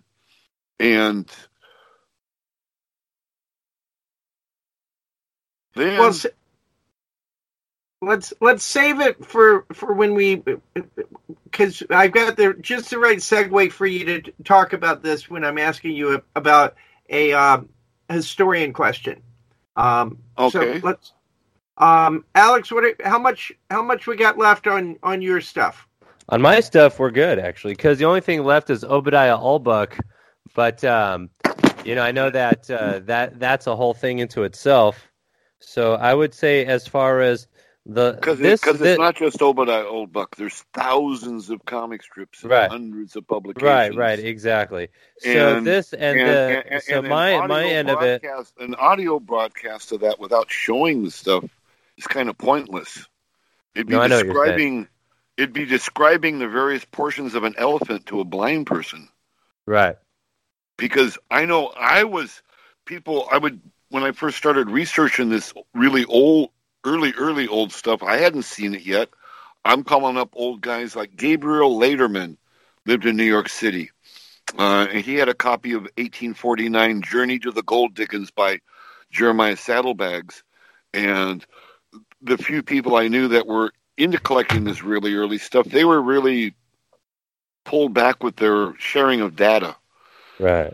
No, but none of these people wanted to tell anybody. And all the history books that I was looking at, they were all wrong.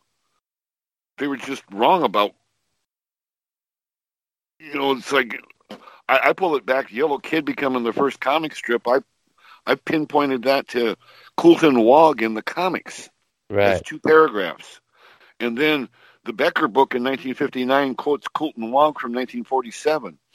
And then like the Penguin Book of Comics in the mid-60s, it's just quoting Becker and Wong and some of these other books. And then it just kind of built in. And then somehow Famous Funnies becomes the first comic book. Right. And, none of this stuff, none of these people are the first of anything. Phil Suling did not create the direct sales market. So but they were all superstars. Phil Suling was a superstar that it's hard to explain Phil. It's like his presence was known inside a room before he ever saw that he was in it. Right. It's hard to explain that type of energy in any kind of room, any kind of gathering of people. Yeah. But Bud actually told me that. He told me that he was a primal force. He was a true primal force, but he just simply did not create the direct sales market. Right. And Phil has said so himself in that Shop Talk interview with Will Eisner. So Bob, this is exactly where I wanted to go. So I'm really glad you're talking about this because I was looking at some of your stuff and you were talking about the Joe Shuster Superman cover. Yeah. And I was reading a bit about it, and what I'm interested in is not so much comic book history, although obviously I'm interested in that, but comic book historiography, the study of comics history. And in something like that Superman cover, I've read like 5 different versions of the pulling out of the fire and the reason for it being in the fire in the first place. And there's a lot of 5 different versions from me? No, not from you at all. Just in terms of different Superman all these other books. Places I've seen it reproduced in DC history books, and there's no mention of me or my story from any of those guys, including that Les Daniels book about Superman. They put in like a little 1-inch picture of that first Superman cover, and other places they don't explain it. They don't. I go. That's exactly right, and I'm doing some research on those guys, Simon and Schuster, Siegel and Schuster, in terms of their high school days, and I find inaccuracies in all of the books that talk about them, and so what I want to talk about with you is in terms of comic book history itself. How good a job do you think people have done as historians, and what are your concerns about it, and who do you think have done really good jobs or the real pioneers, and what can we do as comic book historians to improve our records as historians of this stuff? Every one of those is extremely loaded questions. That's what I'm here for. That's Jim's style, man. No, I understand that, but no, that's also what I was analyzing over all these years. Once I look at it like, for the longest time, the ancient city of Sumar, in the Sumerian civilization was supposed to be the cradle, and everything started there. Writing, religion, the whole 9 yards. And then Göbekli Tepe shows up in Turkey. You studied Göbekli Tepe yet? It's a megalithic site that's at over 12,000 years old. Göbekli Tepe. Huh. It's in Turkey. It's in Angora actually would be the earlier version. Yeah, Göbekli Tepe, and it's like I can't even explain it. Then, if you know anything about it, I was going to use that as an analogy where comics history had a certain function to it, and we all believed it. I believed Yellow Kid. I believed all that bullshit for years and years and years, up until 1998. And a guy named Jay Maeder, Maeder, Jay Maeder was by the time he died, he was a senior editor at New York Daily News. He was also writing Annie, Little Orphan Annie, that Andrew Peapoy was drawing. Yep. At the time of his death. Earlier on, he'd done interviews when he was working for the Miami Herald, I think it was. He interviewed Frederick Wortham, some other people that ran an RBCC, because GB Love's gig was down in Miami also. But anyways, later on, and Greg Theakston, I was talking with him and staying at his place 20 years ago, and Greg introduces me to Jay Mader. Jay Mader has me get a hold of a thing called American Notes and Queries, with a long letter written by a guy named Gershom Legman. Gershom Legman had written Love and Death in 1948. 3 chapters in it. Wortham pulled a lot of Legman's stuff out of this Love and Death article, self-published red cover thing, Love and Death. Which I've got a copy kicking around here somewhere. Anyways, there's a long letter in there, and he's writing about the history of comics and stuff like this, because August Derleth in 1941 had started a comic book thread. American Notes and Queries was like an early, somebody'd ask a question, and then a couple months later, somebody would supply an answer to that question on all kinds of subjects. August Derleth started Arkham House, etc., had started a comics thread in 1941.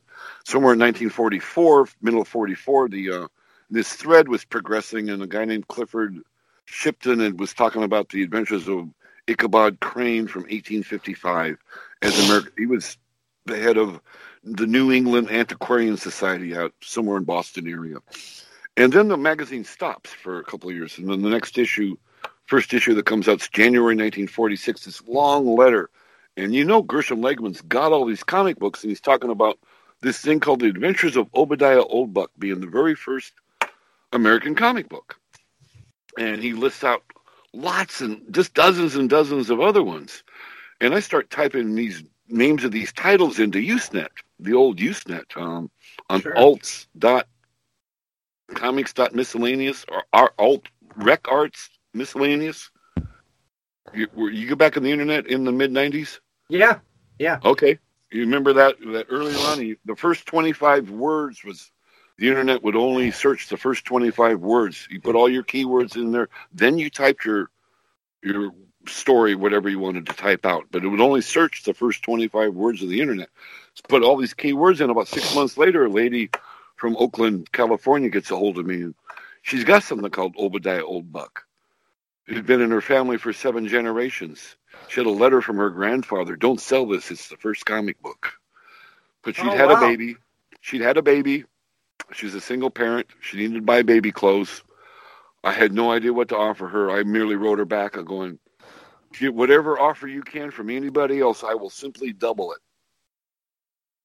And I'll help you out that way. And a guy named Doug Wheeler, he thought he already had a copy, so he offered her $100. So I ended up buying my first copy for $200. Excuse me, it's now early 1999. And I get this thing in, and I'm going to New York to a show, and Doug Wheeler lived in Pennsylvania, around the Philadelphia area. I pitched up at his place, and turns out he's got a second printing of it. What I have is a first printing, which puts a whole new wrinkle on this matter. Oh, yeah. Reason why I brought up Göbekli Tepe is you believe Yellow Kid's the first comic strip. Original, 2 original American art forms, jazz and comics. Okay, well, maybe you can make the call for jazz being an original American art form, but when Europeans been laughing at us for years. Arrogant Americans thinking that, they invented comic strips. Bourgeoisie, capitalist pigs creating comics. That's us. The inventors of comics. So here I am.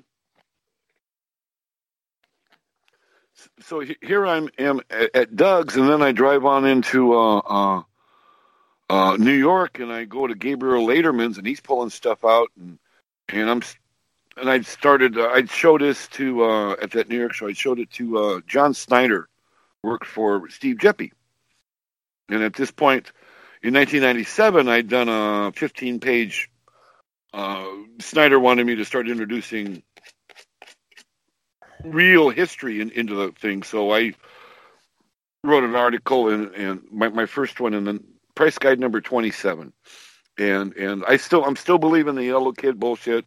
I'm still kind of believing the Famous Funnies kind of stuff, but I'm putting back the origins of the American comic book back into the late 1890s, pointing out that Yellow Kid at McFadden's Flats is not a comic book, and then getting into the early parts, and then bringing in the concept that the format of a comic book is no different than what I call late stage dime novels, like Frank Merriwell at Tip Top Weekly.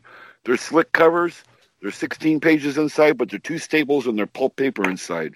That format had been around for 30 years by the time Famous Funnies came around. Because that format was first being invented in the early 1900s by the dime novel publishers, going on with slick color covers. And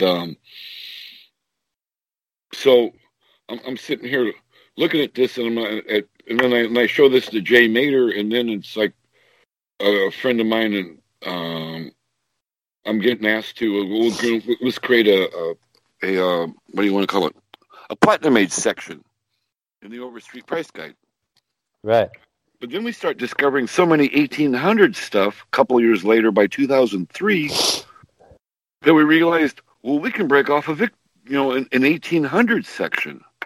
And at this point in time, this is still coming into May of 1999, so I've already done 2 Overstreet Price Guide articles, already discovered this Obadiah Oldbuck. Jeppy calls in May of 1999, Jeppy called a special meeting of all Overstreet advisors. They're going to revamp the price guide. They're going to do this. They're going to do that. In February of 1999, Maggie Thompson in CBG did the first announcement that this firm, Comics Guarantee Corporation, was going to start certifying third-party things on the comic book gig. So this is all swirling around at the same time. I'm pushing real hard on Overstreet, Jeppy, and these guys that this 1800 stuff, we need to get away from calling this stuff Golden Age, Silver Age, Bronze Age, Copper Age, as ages of comics predicated against superheroes. It was already starting all this nonsense back then. And then Alfredo Castelli is a senior editor at Sergio Bonelli's second largest comic book publisher in Italy, invites me over to Lucca Comics Festival outside, down the road from Florence, Italy. Biggest, most prestigious one in Italy, is to come give a talk on this Obadiah Oldbuck. So I give a talk there. This is where he got translators. So there was comic scholars, 60, 80 people in the audience. There was comic scholars there from Italy, France, Spain, and Germany, with a translator. Like everybody have headphones on, like Alex does. That's right. Like a little United Nations thing, translating this hour-long talk. And then the guys at Angoulême Comics Museum get wind of the thing happening out of Italy, so I get invited over to the Angoulême, France thing in January 2000. So here's the Europeans getting all jumping up and down, and the CGC, these American comic book dealers, are going, well, how do we market this? As if their only reaction was, how do we make money off of this? So this warfare started growing, this disconnect of the actual comic scholarship. All of this is swirling around where it's like, when I came to that May 1999 meeting, it's like we're expanding, pushing back before Famous Funnies. This Obadiah Oldbuck exists. Other blanks are starting to get filled in of other comic books that I never knew existed in the 1800s. Other comic scholars are starting to step forward. In the front end of the Overstreet, in the price index sections, you'll see about 40 people listed. They're the people that were contributing data. Anybody that contributed a data into those price indexes for indexing each comic book got their name in there. There hasn't been a single change in 10 years. Right. On any level. These guys started it started being pushback as the CGC mentality started growing. The pushback from doing actual comic scholarship inside Overstreet started disappearing. And it was all kinds of work. That May 1999 meeting, I did a major push. Me and Richard Evans at Bedrock Comics and I were supposed to put together a list of 400 of the most important, quote-unquote, underground comics like Zap or Freak Brothers, so they can all get listed into Overstreet and be legitimized. So there was all these promises were made, but the reality of what happened is the market, the push, what's important, it all started going towards the condition of the comic book and first appearances of characters that were, I mean, Hulk 181's a shit book. Right, it's not a very good comic by itself. I mean, I never liked it that much, but it was important. Not like they've made it now. Not like what they've done to it now, where they've suckered people into paying upwards of $10,000-$20,000 for high grade copies of that now. Right. That's So, Bob, would you say that one of the problems with comic book history is that the early historians and a lot of the even current ones have a financial interest because they are dealers or they are people in the actual publishing rather than academics? No, the dealing things came late. The earlier historians were well-intentioned. Every single one of them was. I knew all those people, like even Maurice Horn and all those guys. Bill Blackbeard, Claudia Molterneri out of Paris. I mean, these guys that were doing these early history books. That's true. The stuff was hard to find. We were able to start succeeding because in March of 1998, on the old Yahoo groups, I started up a Platinum Age discussion group. Art Spiegelman was communicating on it on a constant basis. Spiegelman's got a huge historian's interest in this early stuff. Chris Ware was on it. Bill Blackbeard was on it. I mean, we had these intense talks of rediscovering all this early comic strip stuff, and then I started up another section for pictures called Plat Pics, where all this stuff could get posted. I mean, we did explorations on that old group. It's on Yahoo. It's in the archives over there. Platinum Age Comics, all one word, .com or whatever they call it at Yahoo, and we pushed the concept of the usage of word balloons back to the walls of Pompeii. In the brothel there, that's in Pompeii, there's pictures on the walls with word balloons coming out of people's mouths. Right. We pushed back the concepts of word balloons being printed in America back in the mid-1700s on broadsides. So why do you think there's so many errors and mistakes in current books on comic history? Because people are just, what's that old adage you write in the book? Read 10 books, write an 11th. People are just reading other history books and then just regurgitating that information. I think that's right. That's exactly what's wrong. Once you get something that's wrong in there early on, it just perpetuates itself. Right. There's still people that believe Yellow Kid's the first comic strip. Right. I mean, it's like, okay, whatever. It's definitely not the first comic strip. That's true. Well, even the first year, it's single panels with E.W. Townsend texts. It's just a single illustration for a text story. That's all it is. Right. All right, my second question I wanted to ask you about, and couldn't wait to ask you, was in terms of the concepts of the Golden Age, the Silver Age, and what you're talking about, the Platinum Age and things, is a different approach. Do you think that those concepts have been helpful in the formulation of comics history, or do you think they've been detrimental to some degree? And the reason I ask that is because they are used by a certain portion of comic book fans and scholars to really favor superhero markers against all other development of artists and such. I think that a lot of people... Yes, go ahead. No. Well, I enjoy superheroes. I've always enjoyed superheroes. Me too. I don't think superheroes are the be-all, end-all of comic books, and that's where the present-day marketplace fucks up, and they're destroying the hobby. But in terms of the key dates for Golden Age and Silver Age and Bronze Age and everything, it is in a superhero mindset, but for most people when they're talking about it. And I think that creates that lack of understanding that a lot of things that were really important especially with Showcase number 4. Yeah. One can make an argument. I mean, action number 1, Superman did not save anything. People want to psychobabble Superman saved the comic book because it was just a bunch of newspaper reprints. Well, that's bullshit. It's not true. Showcase number 4, September, October 1956. Overstreet Price Guide started listing every other comic book from September, October 1956's first Silver Age issue and would jack the price up of that one issue.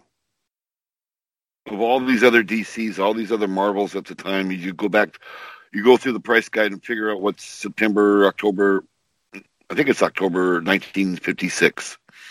And it peels them out. First Silver Age issue.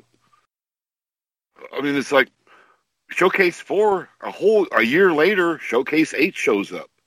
A whole year after that, Showcase 13 and 14 shows up.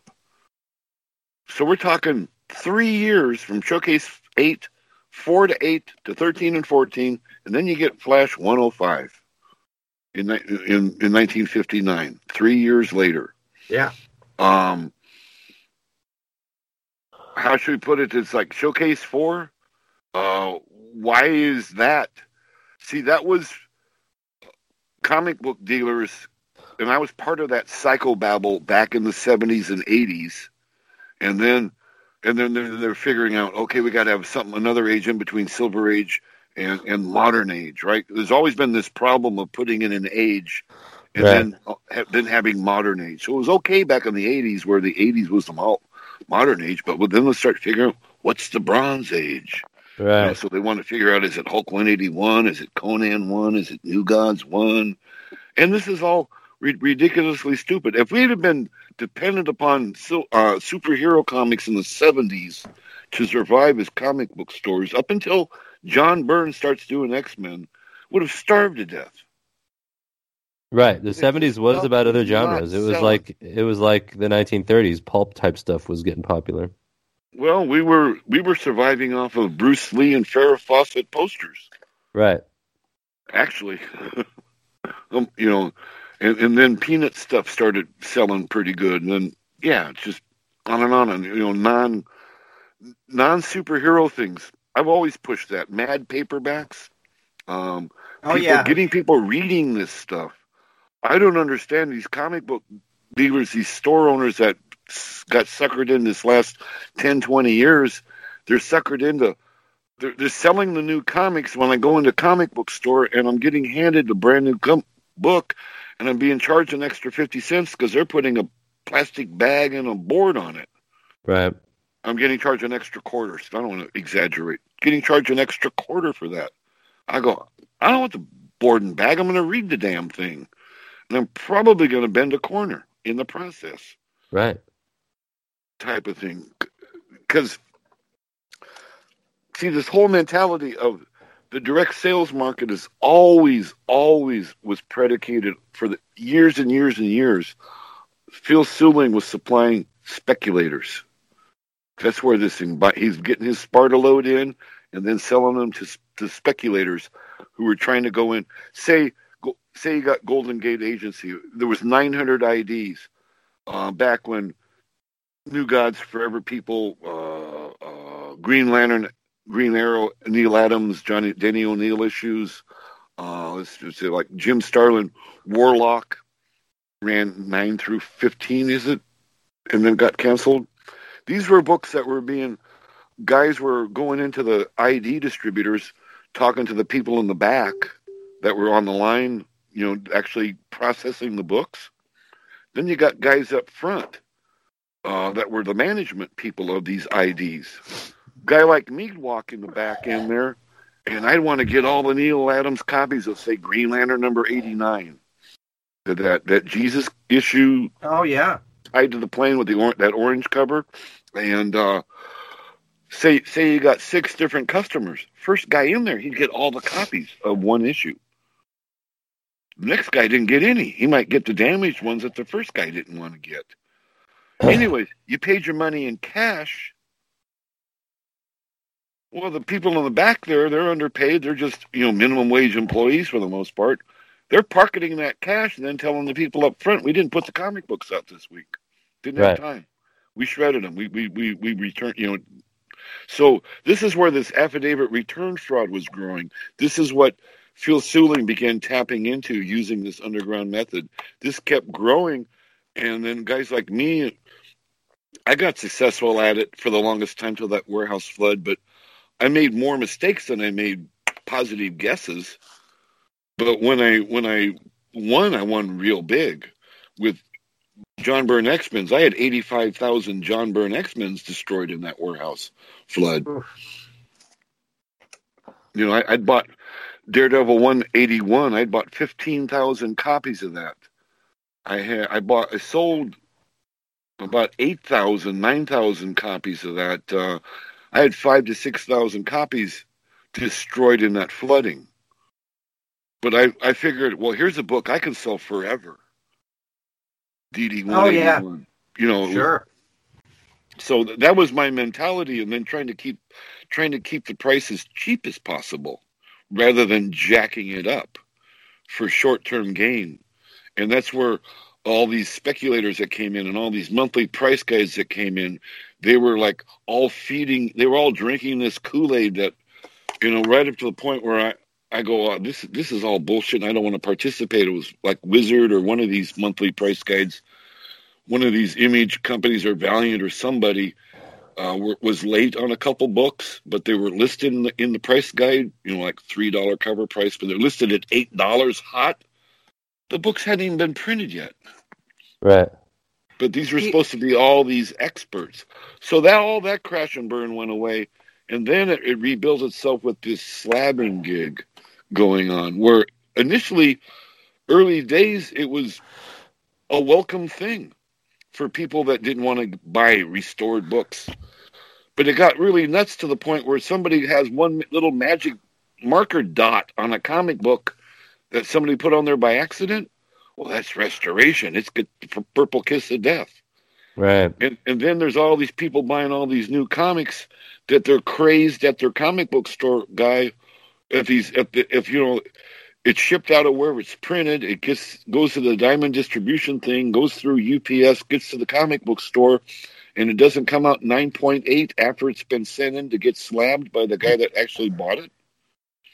Well, this is a good segue to the next question I had, which was I was doing a little research today, and I was looking up your name on different sites and things, and somebody was tearing into you saying you had sold them a refurbished book or something. You've been reading over on CGC where they're just making shit up and attacking me. Yes, exactly. You were rating on CGC. So my question... I'm going to the FBI. So I'm going to the FBI. They have. I'm not the only guy they attacked. They attacked a lot of non-CGC sellers. There's been a lot of shilling going on, crossing state lines of federal crime, shilling on the internet. My question, and I say this because as a lawyer, I get people that put things on Yelp that are just insane because nobody, one side's always going to be unhappy with the divorce lawyer. So when I do my job, somebody hates me a lot of the times. So I know what things like that are. How, in terms of you, how has social media been to you? Has it been a blessing or a boon or both? Facebook. A blessing or the opposite of a blessing? Yes. Not a. The correct. Facebook community, by and large, has been a blessing. The CGC community is evil. It's just downright. They have bots on there that aren't real people writing shit up about people. I've done a lot of investigation. I'm not kidding. I am going to the FBI real soon here. I've been talking about it. I've been gathering my little pieces of data and stuff like this. I've been waiting for a good time. I don't know if it's a good time to go into the FBI headquarters with the government shut down right now, but who knows? Would you say that all of this was present back before the internet, but just you were talking about how you would have message groups that would reach out to each other, but it would take months at a time. Is it still the same, or do you think this has put something no, it's more dangerous? On Facebook, there's subgroups. I'm on 2,000 different Facebook groups. Every single comic book artist seems to have a little Facebook group, anywhere from 50 people to, well, you guys are closing in on 10,000 now, aren't you? Yeah. And we're honored how much you stay. We see a lot of you, and we appreciate it. That's right. Yeah, sometimes I post in there, and then other times I'm not. I'm going, well, if I post this, it's going to be gone in a day. You even like an occasional horse, so I greatly appreciate that. No, it's like all these different. It's not that. It's when you get 9,000 people, and say you got 1% of them, or I don't want to exaggerate and say 10%. That'd be 900 people posting every day. So you get down to even 1% of 9,000 people. That's, what is that? Still 90 in a day? 90 postings in one group in a day.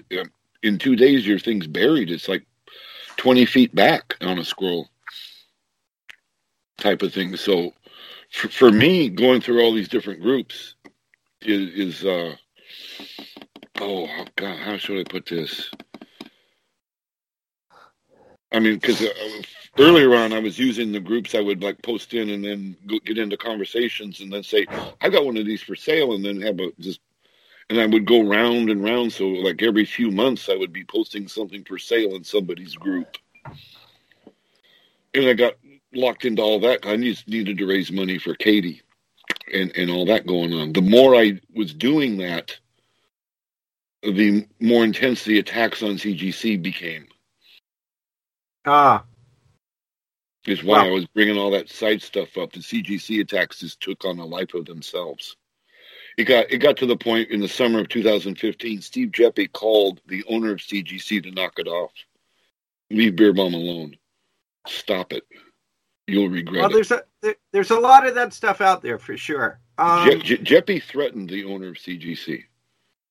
Summer of 2015. Let me ask you. CGC destroyed my comic book business. So I'm not going to deal on tables. Spurlock wasn't going to give me a table. I'm just not dealing comics anymore. Are you out completely? Well, am I out completely? You should see this house. No, I'm not. I mean, what's your definition of out? Well, it sounds like you've had several opportunities fate has given you to where a lot of people would have walked away, and you always seem to be lured back in within a year or so, even when I never went away. It's just people started noticing me again a year or two later. Yeah. No, it's like the comic stuff here. It's like I go in any direction. I just stop and I haven't gone through this box, and I start flipping through boxes, and I'm rediscovering fanzines from comics fanzines from the 1930s that aren't in Bill Shelley's Golden Age of Comics fandom book. All that stuff he's got from the 1930s about collecting comic books, he got all that data from me 20 years ago. One final question for me. In terms of recent developments in comics, and you can define recent however you want to, but sure. What is the most discouraging thing for you to happen in comics in recent times, and what's the most encouraging thing to happen in comics in recent times? Encouraging is hard ones.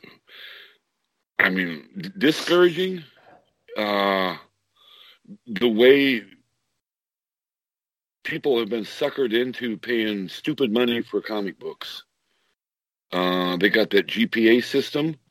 They got eBay sales. people shill up on eBay. Say you can sell a comic book for $10,000 on eBay. You can do a $9,950 refund over on PayPal. eBay still says it's sold in the $10,000 thing. It gets into the GPA thing.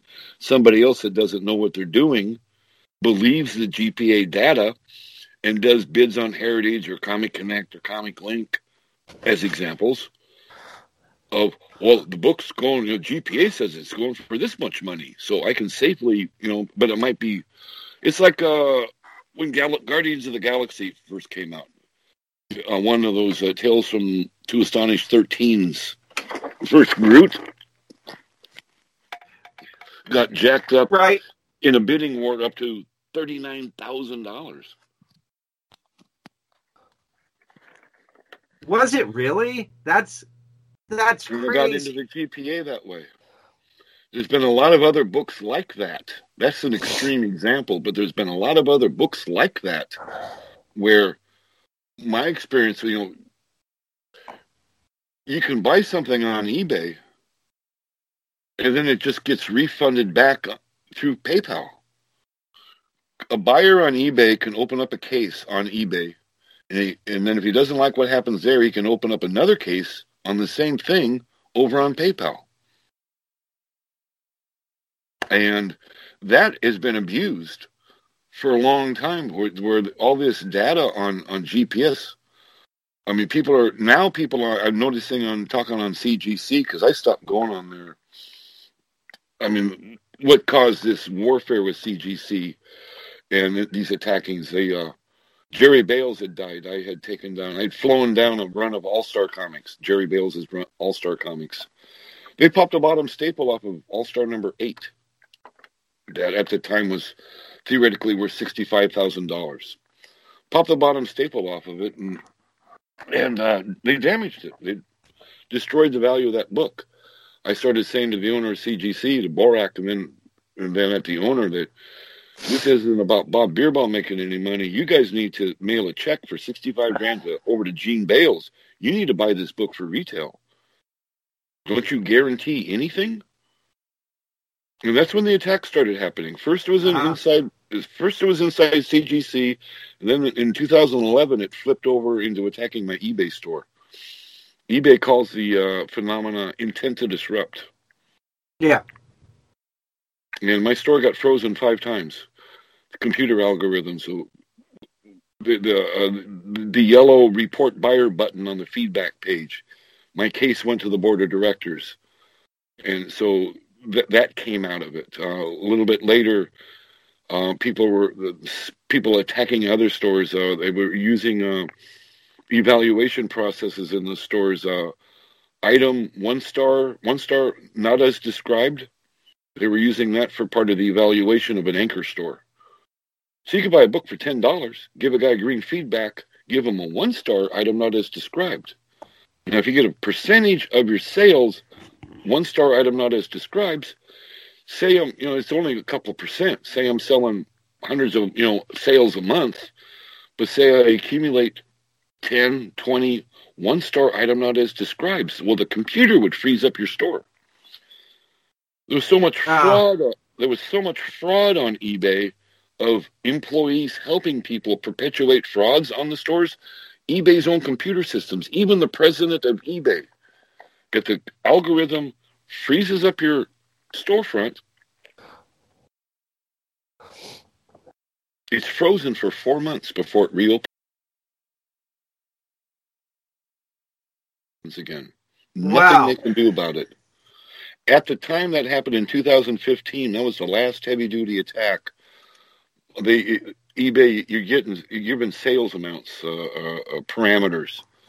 My sales parameters were $650,000 and 9,000 items.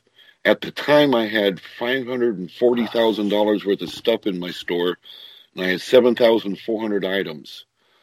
That attack on my eBay store reduced my selling limits, that's the term, selling limits, down to 2,540 items from 9,000 items. And from $650,000 I could list in my listings down to $254,000. Excuse me, $154,000. I spent the next 4 months figuring out $500,000 worth of stuff not to relist, rather than going all through summer, rather than getting ready for that Christmas. That's when Jeppy called the owner of CGC. Now, the flip side of all this, these CGC people have a lot of clout because they buy a lot of pages of ads, color ads in Overstreet Price Guide.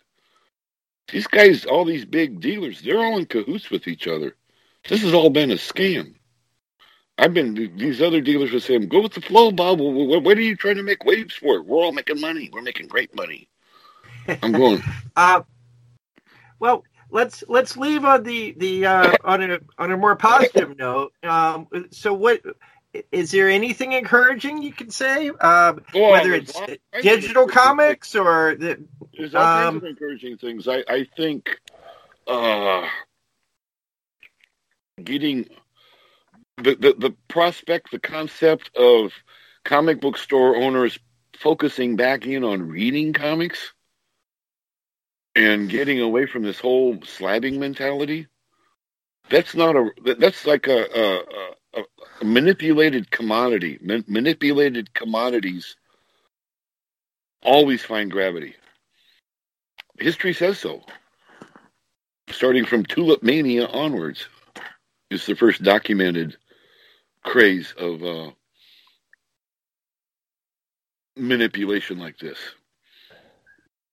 So do you think retail will survive the digital age of comics? I think so.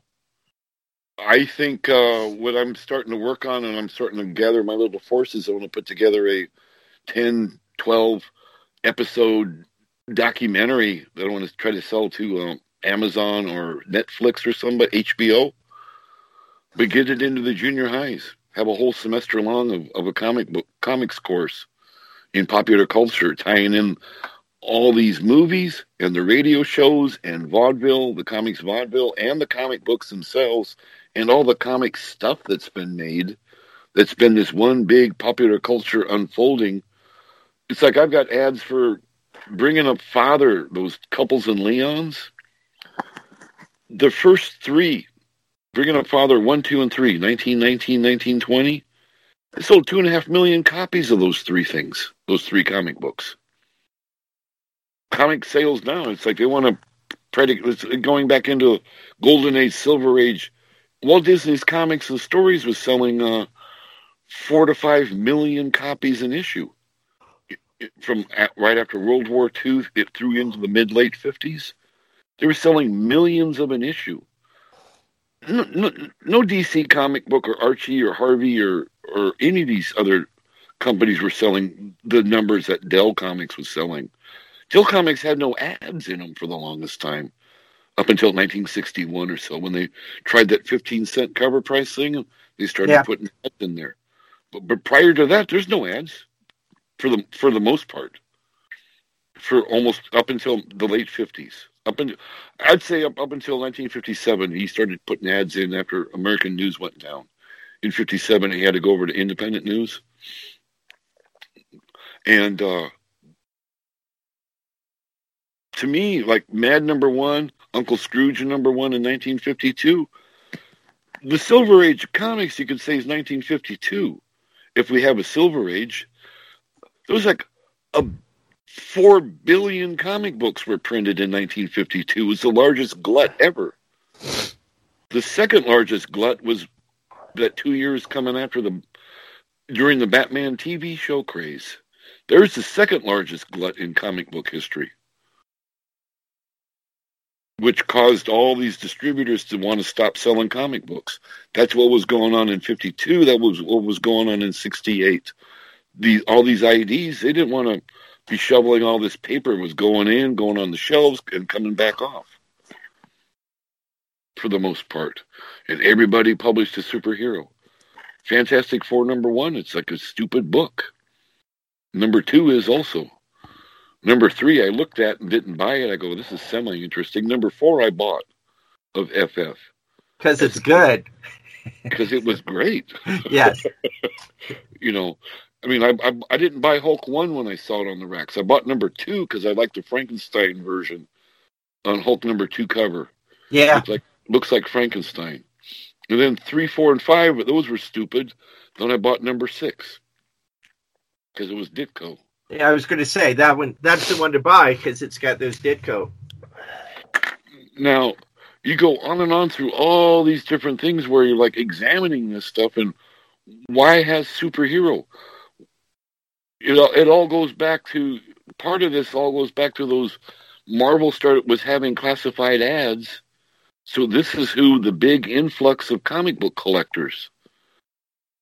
If DC, if Gold Key, if ACG, if they'd all been, Charlton was running classified ads. You find classified ads for comic book dealers, mail order comic book dealers early on in Charlton Comics. But outside of Ditko, who cares? With that whole company's output in the collector's market now. Was Warren doing it? No. Okay. Warren's ads were all Warren stuff. Yeah, that's what I was thinking. Whatever his Captain Company or something, I think he called it. Yeah, I mean that was all ads for Warren stuff that you could send into his warehouse. So he was. Now Jim Warren, he saw himself as part of the underground alternative. From when he started up with Famous Monsters and then Creepy and Eerie and stuff like this, he saw himself on the outside looking in. When we did that 1973 Berkeley Con, focused on underground, on creator-owned, royalty-paying comics. Oh yeah, the only non-alternative comics publisher that placed an ad in our program book that Rick Griffin did the cover of was Warren. He placed a full-page ad. I think it says something to the effect of "Happy Birthday, Trina Robbins."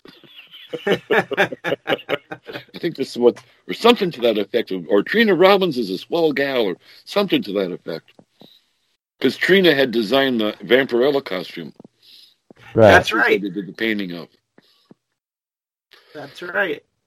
But Warren, he's another guy that blew out and stuff like that. He overdosed. He did way too much cocaine. Really? That's why he crashed and burned. Yeah. Oh, I see. In the 80s, huh? Interesting. I had a lost year and a half after that warehouse flood. I went off the deep end. And I've been, how should we say, clean and sober since August of 1987. Oh, okay. Which was how I was able to get Rick Griffin out of his pit, away from, he'd gotten in with this woman and then back in and around the Grateful Dead and other rock and roll bands in 1989 and 90. Yeah, he was his lady friend. She liked doing 8-ball mixes, which is heroin and cocaine mixed together. Right. That's what John Belushi died of. Right. Overdosed on. But yeah, no, it's like comic book reading. Who's that Rihanna lady that does those comic books for Scholastic? She's done 7 of them now. Rihanna Tisha. I don't remember her name exactly. They've sold like 8 million, but she's done like 7 comic books for Scholastic. They've sold like 8 million of them. Girls are buying them. Yeah. Manga's selling, still selling over in Japan, is my understanding. People are still reading the things, but in comic book stores, you go into them and they're bagged up, treated as like, you got to go through the whole 9 yards of being trained into get that book in near mint, go to some show, pay a witness to get the guy to sign it, then go over and get it slabbed. So you haven't even read the comic book. You got a signature on the cover, and you're now $80 into this book after it's all said and done. Yeah, I watched the activity at the comic store I buy books from after the Batman Damned book came out, where people were buying as many copies as they could for Batman's penis. And then when DC pulled it, it shot up in price like to crazy amounts, at least on a temporary basis. And it's like it's all nonsense. But see, they do manipulation over inside the CGC boards. Jim, did they pull the Batman comic or Batman's penis? No, they pulled the comic itself. Well, I see. They couldn't pull it. I mean, it was like none of those dealers were going to return anything. They just simply tried to cover it up. I mean, literally, figuratively, and literally, they tried like just not talking about it. You don't tug on Superman's cape. You don't pull on Batman's penis. Is that what it is? Out? There you go. I mean, I remember back in the Code days and stuff like that. John Verputin was good at sneaking stuff past. Daredevil 8080 fights Stiltman. And it's like on Times Square, and there's a marquee there, and it's supposed to be as Spain does something, but it reads, because it's in between Stiltman's stilt legs, it reads Aspain. And right I remember that. Stiltman's ass. I definitely read that before. There's a 25-cent Kazar cover. It's a reprint, 25-cent issue, and there's bushes in the background. And it's one of the bushes in one of these, the branches in one of the bushes behind Kazar and Taboo says the branches spell out the word fuck. Yeah, I remember that too. Yes. I've never seen that. If you could get it, it's in the corner of the page, Jim. You may have seen it actually. It's in the background. But it's just there. You don't really see it until you see it, and then that's all you can see. Once it's pointed out, that's all you can see on that cover. I think the inker put it in. Well, the story went at the time when it was current that Verputin, the letterer, had snuck it in. Oh, I see. Verputin. Verputin would have been lettering, and he would have been doing Verputin. Verputin. I mean, not Vlad Putin. What did I say? I thought you said Vlad Putin. No? No, V-E-R, Verputin. Yeah, Verputin. Yeah. I never could pronounce his name. I can do Mr. Mixias Pedelec real good. You can. Easily. Well, I think they also called him Jumbo Jim or something. So there was other things being snuck by the Comics Code. Now, the Comics Code, that was an attack of the Catholic Church on mainly starting out Catholic Church, mainly on Jewish-owned businesses. It was the church that came down hard on the comics. The comic books were mainly published by Jewish people. So what about? So you're saying Treasure Chest was out to take out? Was the Treasure Chest? Treasure Chest is taking down names using Reed Crandall to just knock them all down like it's the Valentine Massacre. Chest starts in 1946. I have Treasure Chest #1. Treasure Chest, Valentine Massacre. In other words, the Comics Code. That's what we're saying. Judge Murphy. Yeah, no. I'm not saying it. This is Guy Gallcroft or something like that. The lady that was pictures in 1955. She's the one that's inspecting all the comic books. Right. I mean, it's like she looks like a female version of Benjamin Franklin. Wait a minute. I don't know if we're allowed to say that, but I like where you're going, though. I don't know if we're allowed to say it. Well, you can edit out. Do I edit the Ben Franklin thing, Jim? You tell me, man. Anyway, scary. Ben Franklin comes up a lot in these podcasts. So we're keeping that one. Okay. Okay. I don't care one way or the other. I'm just, No, I know. I just gotta, Jim is my conscience here. Sure. It's like, I mean, when I first started realizing that, of just looking at who the publishers were and who were the people actually doing the attacking, it's like the 1954 Good Housekeeping article that has Jim with the Wortham Horror in the Nursery article, that famous excerpt out of Seduction of the Innocent. Right. Good Housekeeping magazine started attacking comics beginning in 1909. Yeah. Savage attacks on comic strips starting back then. What was going on? with that big, huge glut, and these books aren't getting out, and there's more comic books than there are people in America to buy them in 1952, is picture a lemonade stand. You know, a couple of kids at a lemonade stand, and picture they got comic books for sale there.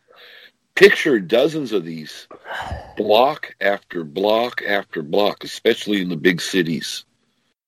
Like you know, imagine that, like how these kids these days with their phones run around getting all that Pokemon treasure, right?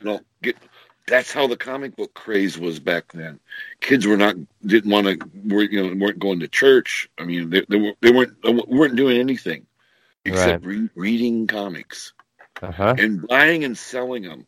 And then a guy would guy on one block's got this for sale, a guy on some other block's got something else for sale, and a third guy's got a book he wants, and somebody's got no money. He's running around.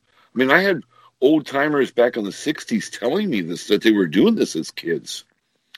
Back in the 1960s in the RBCCs, there's ads for Couples and Leons. Comic books from the 1920s, there's ads all over the place for the 20s, Couples and other 30s, square bound, those 10 by 10 comic books and these other sizes in formats. But those ads start disappearing in the 1970s. The people were dying. This whole thing about the TV show and all this crazy stuff and this slabbing the books up to the point where now, you know, a 1.8 dog shit Amazing Fantasy 15, they're bringing $30,000, $40,000, $50,000 for poor, but it slabs up and presents well. Comic book people aren't buying this stuff. This is being sold to some investor who's basically expanding his investment portfolio because he's getting told to by experts. That's the market that's going to crash and burn because those people are not buying them for any other reason other than they're supposedly worth money. Right. So then you got to keep finding a bigger fool. When are we going to run out of fools on this? Becomes the question. But in the meantime, all these movies coming out that are setting all these records is not translating into new comic book sales for these titles. Except things like that Batman, whatever that is. What issue whatever that appeared in. I saw it on a Facebook page till it got deleted by Facebook. That one page. Well, I gotta say, with some of those, it's like Marvel seems to almost deliberately sabotage their books from experiencing sales based on their titles. I mean, when they have a new film coming out with Thor, that's when they change the character, so it's not the same Thor that they see. And I like that run, but that seems like a problem. Iron Man, they were turning out the worst Iron Man comics, just so unlikable at the time that the Downey movies were coming out. It just seems like they get it wrong, and I don't know why they're so bad at it. Because they don't know what they're doing, because all of these suits have never understood what the direct sales market's always been about. And I get into all kinds of arguments with all kinds of quote-unquote historians and or dealers over the origins of the direct market until people understand what the direct market was always has been about, is creator-owned, royalty-paying comics that did not originate with those code comics coming out of Sparta. That came out, the guy that threw the rock into the lake was Robert Crumb with that hand-printed up Zap #1. But even then, Mo Moskowitz, Mo's Books in Berkeley on Telegraph. You ever been there before? No. I know of it. I've had people speak super Mo well Moskowitz. Back in the 50s, he and Don Schenker were beatnik roommates in Greenwich Village. He moved out to the Bay Area, that whole Summer of Love thing. And Mo opens up a bookstore on Telegraph Avenue, and Printmint's doing posters and stuff like this. Don and Alice Schenker, and Bob and Peggy Rita. Bob was from Hawaii. Peggy Rita, his wife was an American Indian and stuff like this. When the first Zap bust started happening, Moe was getting busted. Lawrence Ferlinghetti at City Lights Books in San Francisco was being busted. We were being busted over Zap number 4. With that Joe Blow satire story about incest. Right. That's what they were being busted for. If Crumb had never done that story, then that Zap number 4 would never have gone to the U.S. Supreme Court in June 23rd of 1973, which paralyzed the alternative comic book market business in America, because it's crossing state lines with prurient material.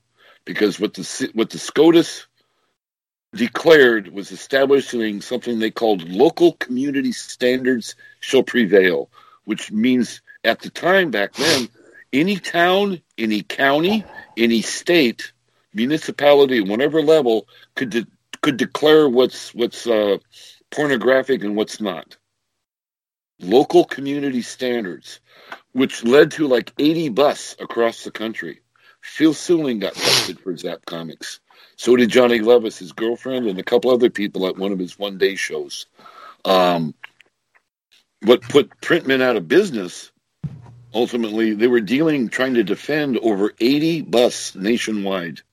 They were trying to help these head shops that were selling comic books, these alternative comics.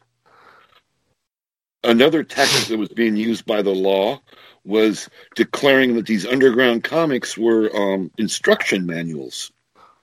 So here you got your head shop selling your tobacco products, for your glass pipes for smoking tobacco, your zigzag papers for rolling your own tobacco cigarettes, etc. So a lot of these head shops selling these comics and stuff like this, 1971, 72, 73, were faced with a choice: selling the comics or selling the smoking aids. A lot of them chose to sell the comic books, to sell the Freak Brothers and the Zaps. And that's where a lot of Phil's early customers, that's where they started turning into comic book stores from that direction. That's interesting. Then there's the comic book fandom coming out from that direction. And there we were, Zap was being put out for sale in 1968 in RBCC. There's ads for Zap Comics.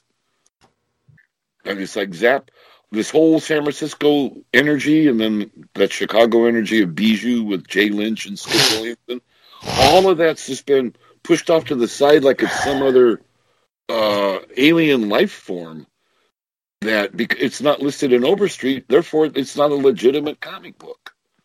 I don't understand this. And I started getting vocal, having these discussions out on these comic book dealers, the guys that are just in it for the money. And we're talking millions and millions of dollars now. I mean, it's like the last Heritage auction broke $3-4 million. Probably more. I think it was more than that even. I think this is an important conversation to have, Bob. And I think that there needs to be more press about it and more writing about it outside of comic circles as well, because people don't understand at all, and they don't think of it that way. And everything you're saying is exactly right.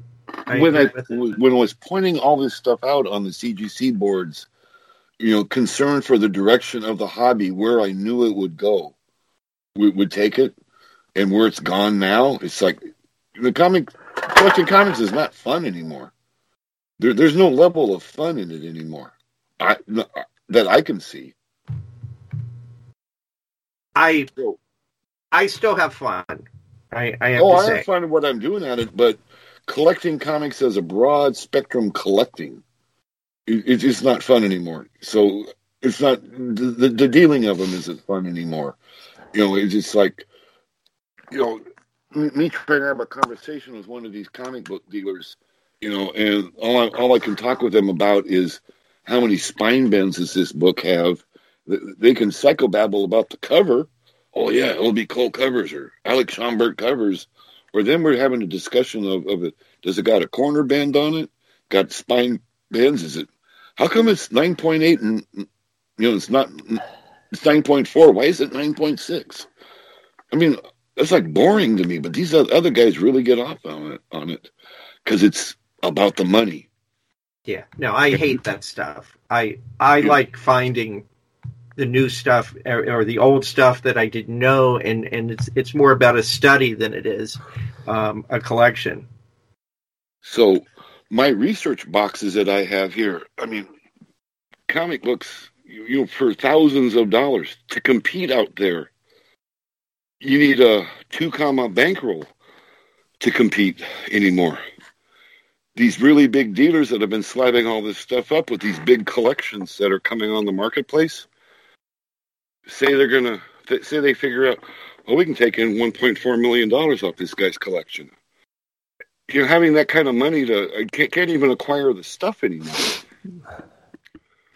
It does seem like it's almost analogous to some restaurants' wine list where the only way you're going to order those wines, or if you're on an expense account, it's somebody else's money, and it's not, and it takes all the fun out of even looking at a wine list at some of those restaurants. And it's the same thing. You can't really, a regular person can't get into it. It has to be somebody that's an investment person with other people's money almost. Well, the other people's money goes right hand in hand with there's been virtually no interest rate on borrowing money. People are piling up monies. They're getting told by other people, I'm buying and selling, on Heritage. So people are buying books. You're going by the word that the auction house says. Heritage shills on its own stuff. It says right in it's legal to shill in auctions. An auction house to shill on their own stuff in Texas. It's 100% legal. It's illegal in Illinois. The confusion when you cross state lines going from Texas law into Illinois law, you can go Google Mastronet. Mastro, Mastronet, mastronet.com. The owners were busted by the FBI and put in federal prison on June of 2016 for 5 years. Mastronet was the largest certification and auction house for sports memorabilia. Mastronet started getting into comic books. They were actually becoming bigger than Heritage is now. But then the greater conspiracy is upwards of a couple hundred people involved. The same is true in the comic book world. All these big dealers that have all these big slabbed up books, they're all in on it. I lived my life, but as this sped up and as the internet kept getting faster and faster, and as Amazon mentality kept increasing and buying it, it's in the mail the next day. This is where Buddy Saunders, he can't set up at his shows anymore. He's got this whole thing all organized for strictly mail order. And the whole inventory control system's based off of barcode numbers. So if he's got, say, 50 copies of Spider-Man number 100, it's in 50 different places in his warehouse. Based off the barcode number is how he inventory controls his stuff. Well, Alex, if I don't go to bed soon, I'm going to fall asleep watching Mary Poppins tomorrow. And that sounds good. So, is there a remake of Mary Poppins? Yes. There's a remake of Mary Poppins, and I fell asleep in the middle of whatever the last movie I took my kid to. And then people, he's a 5-year-old, and then I get people people asking me at the snack counter if this is my grandson. So there you go. All of them. Whoa, I like it. Well, Bob, thank you so much for joining us today. I really appreciate it. Got started. There's a lot more to go. You guys know this. You know this. It's always. No, I know. Well, you've seen a lot, and I'm glad that we got some of that today. Jim, I'm glad that you were here too, actually, as co-host. I enjoyed it. And Bob, thank you so much for joining us today. it was a good exploration of 1975 and beyond, because we got through 1992 to Obadiah Olbus. No, we just talked about we just touched on all of those subjects. Right. Well, of course, everything is just touching on something, obviously, and our listeners appreciate it, and it's been fun, and hopefully we'll do more, and then somebody might actually put a reply on the. There you go. If they listen to it, and encourage people to do more of these things here. This has been a fun episode, and stay tuned for the next episode of the Comic Book Historians Podcast. It's been fun. Thank you very much.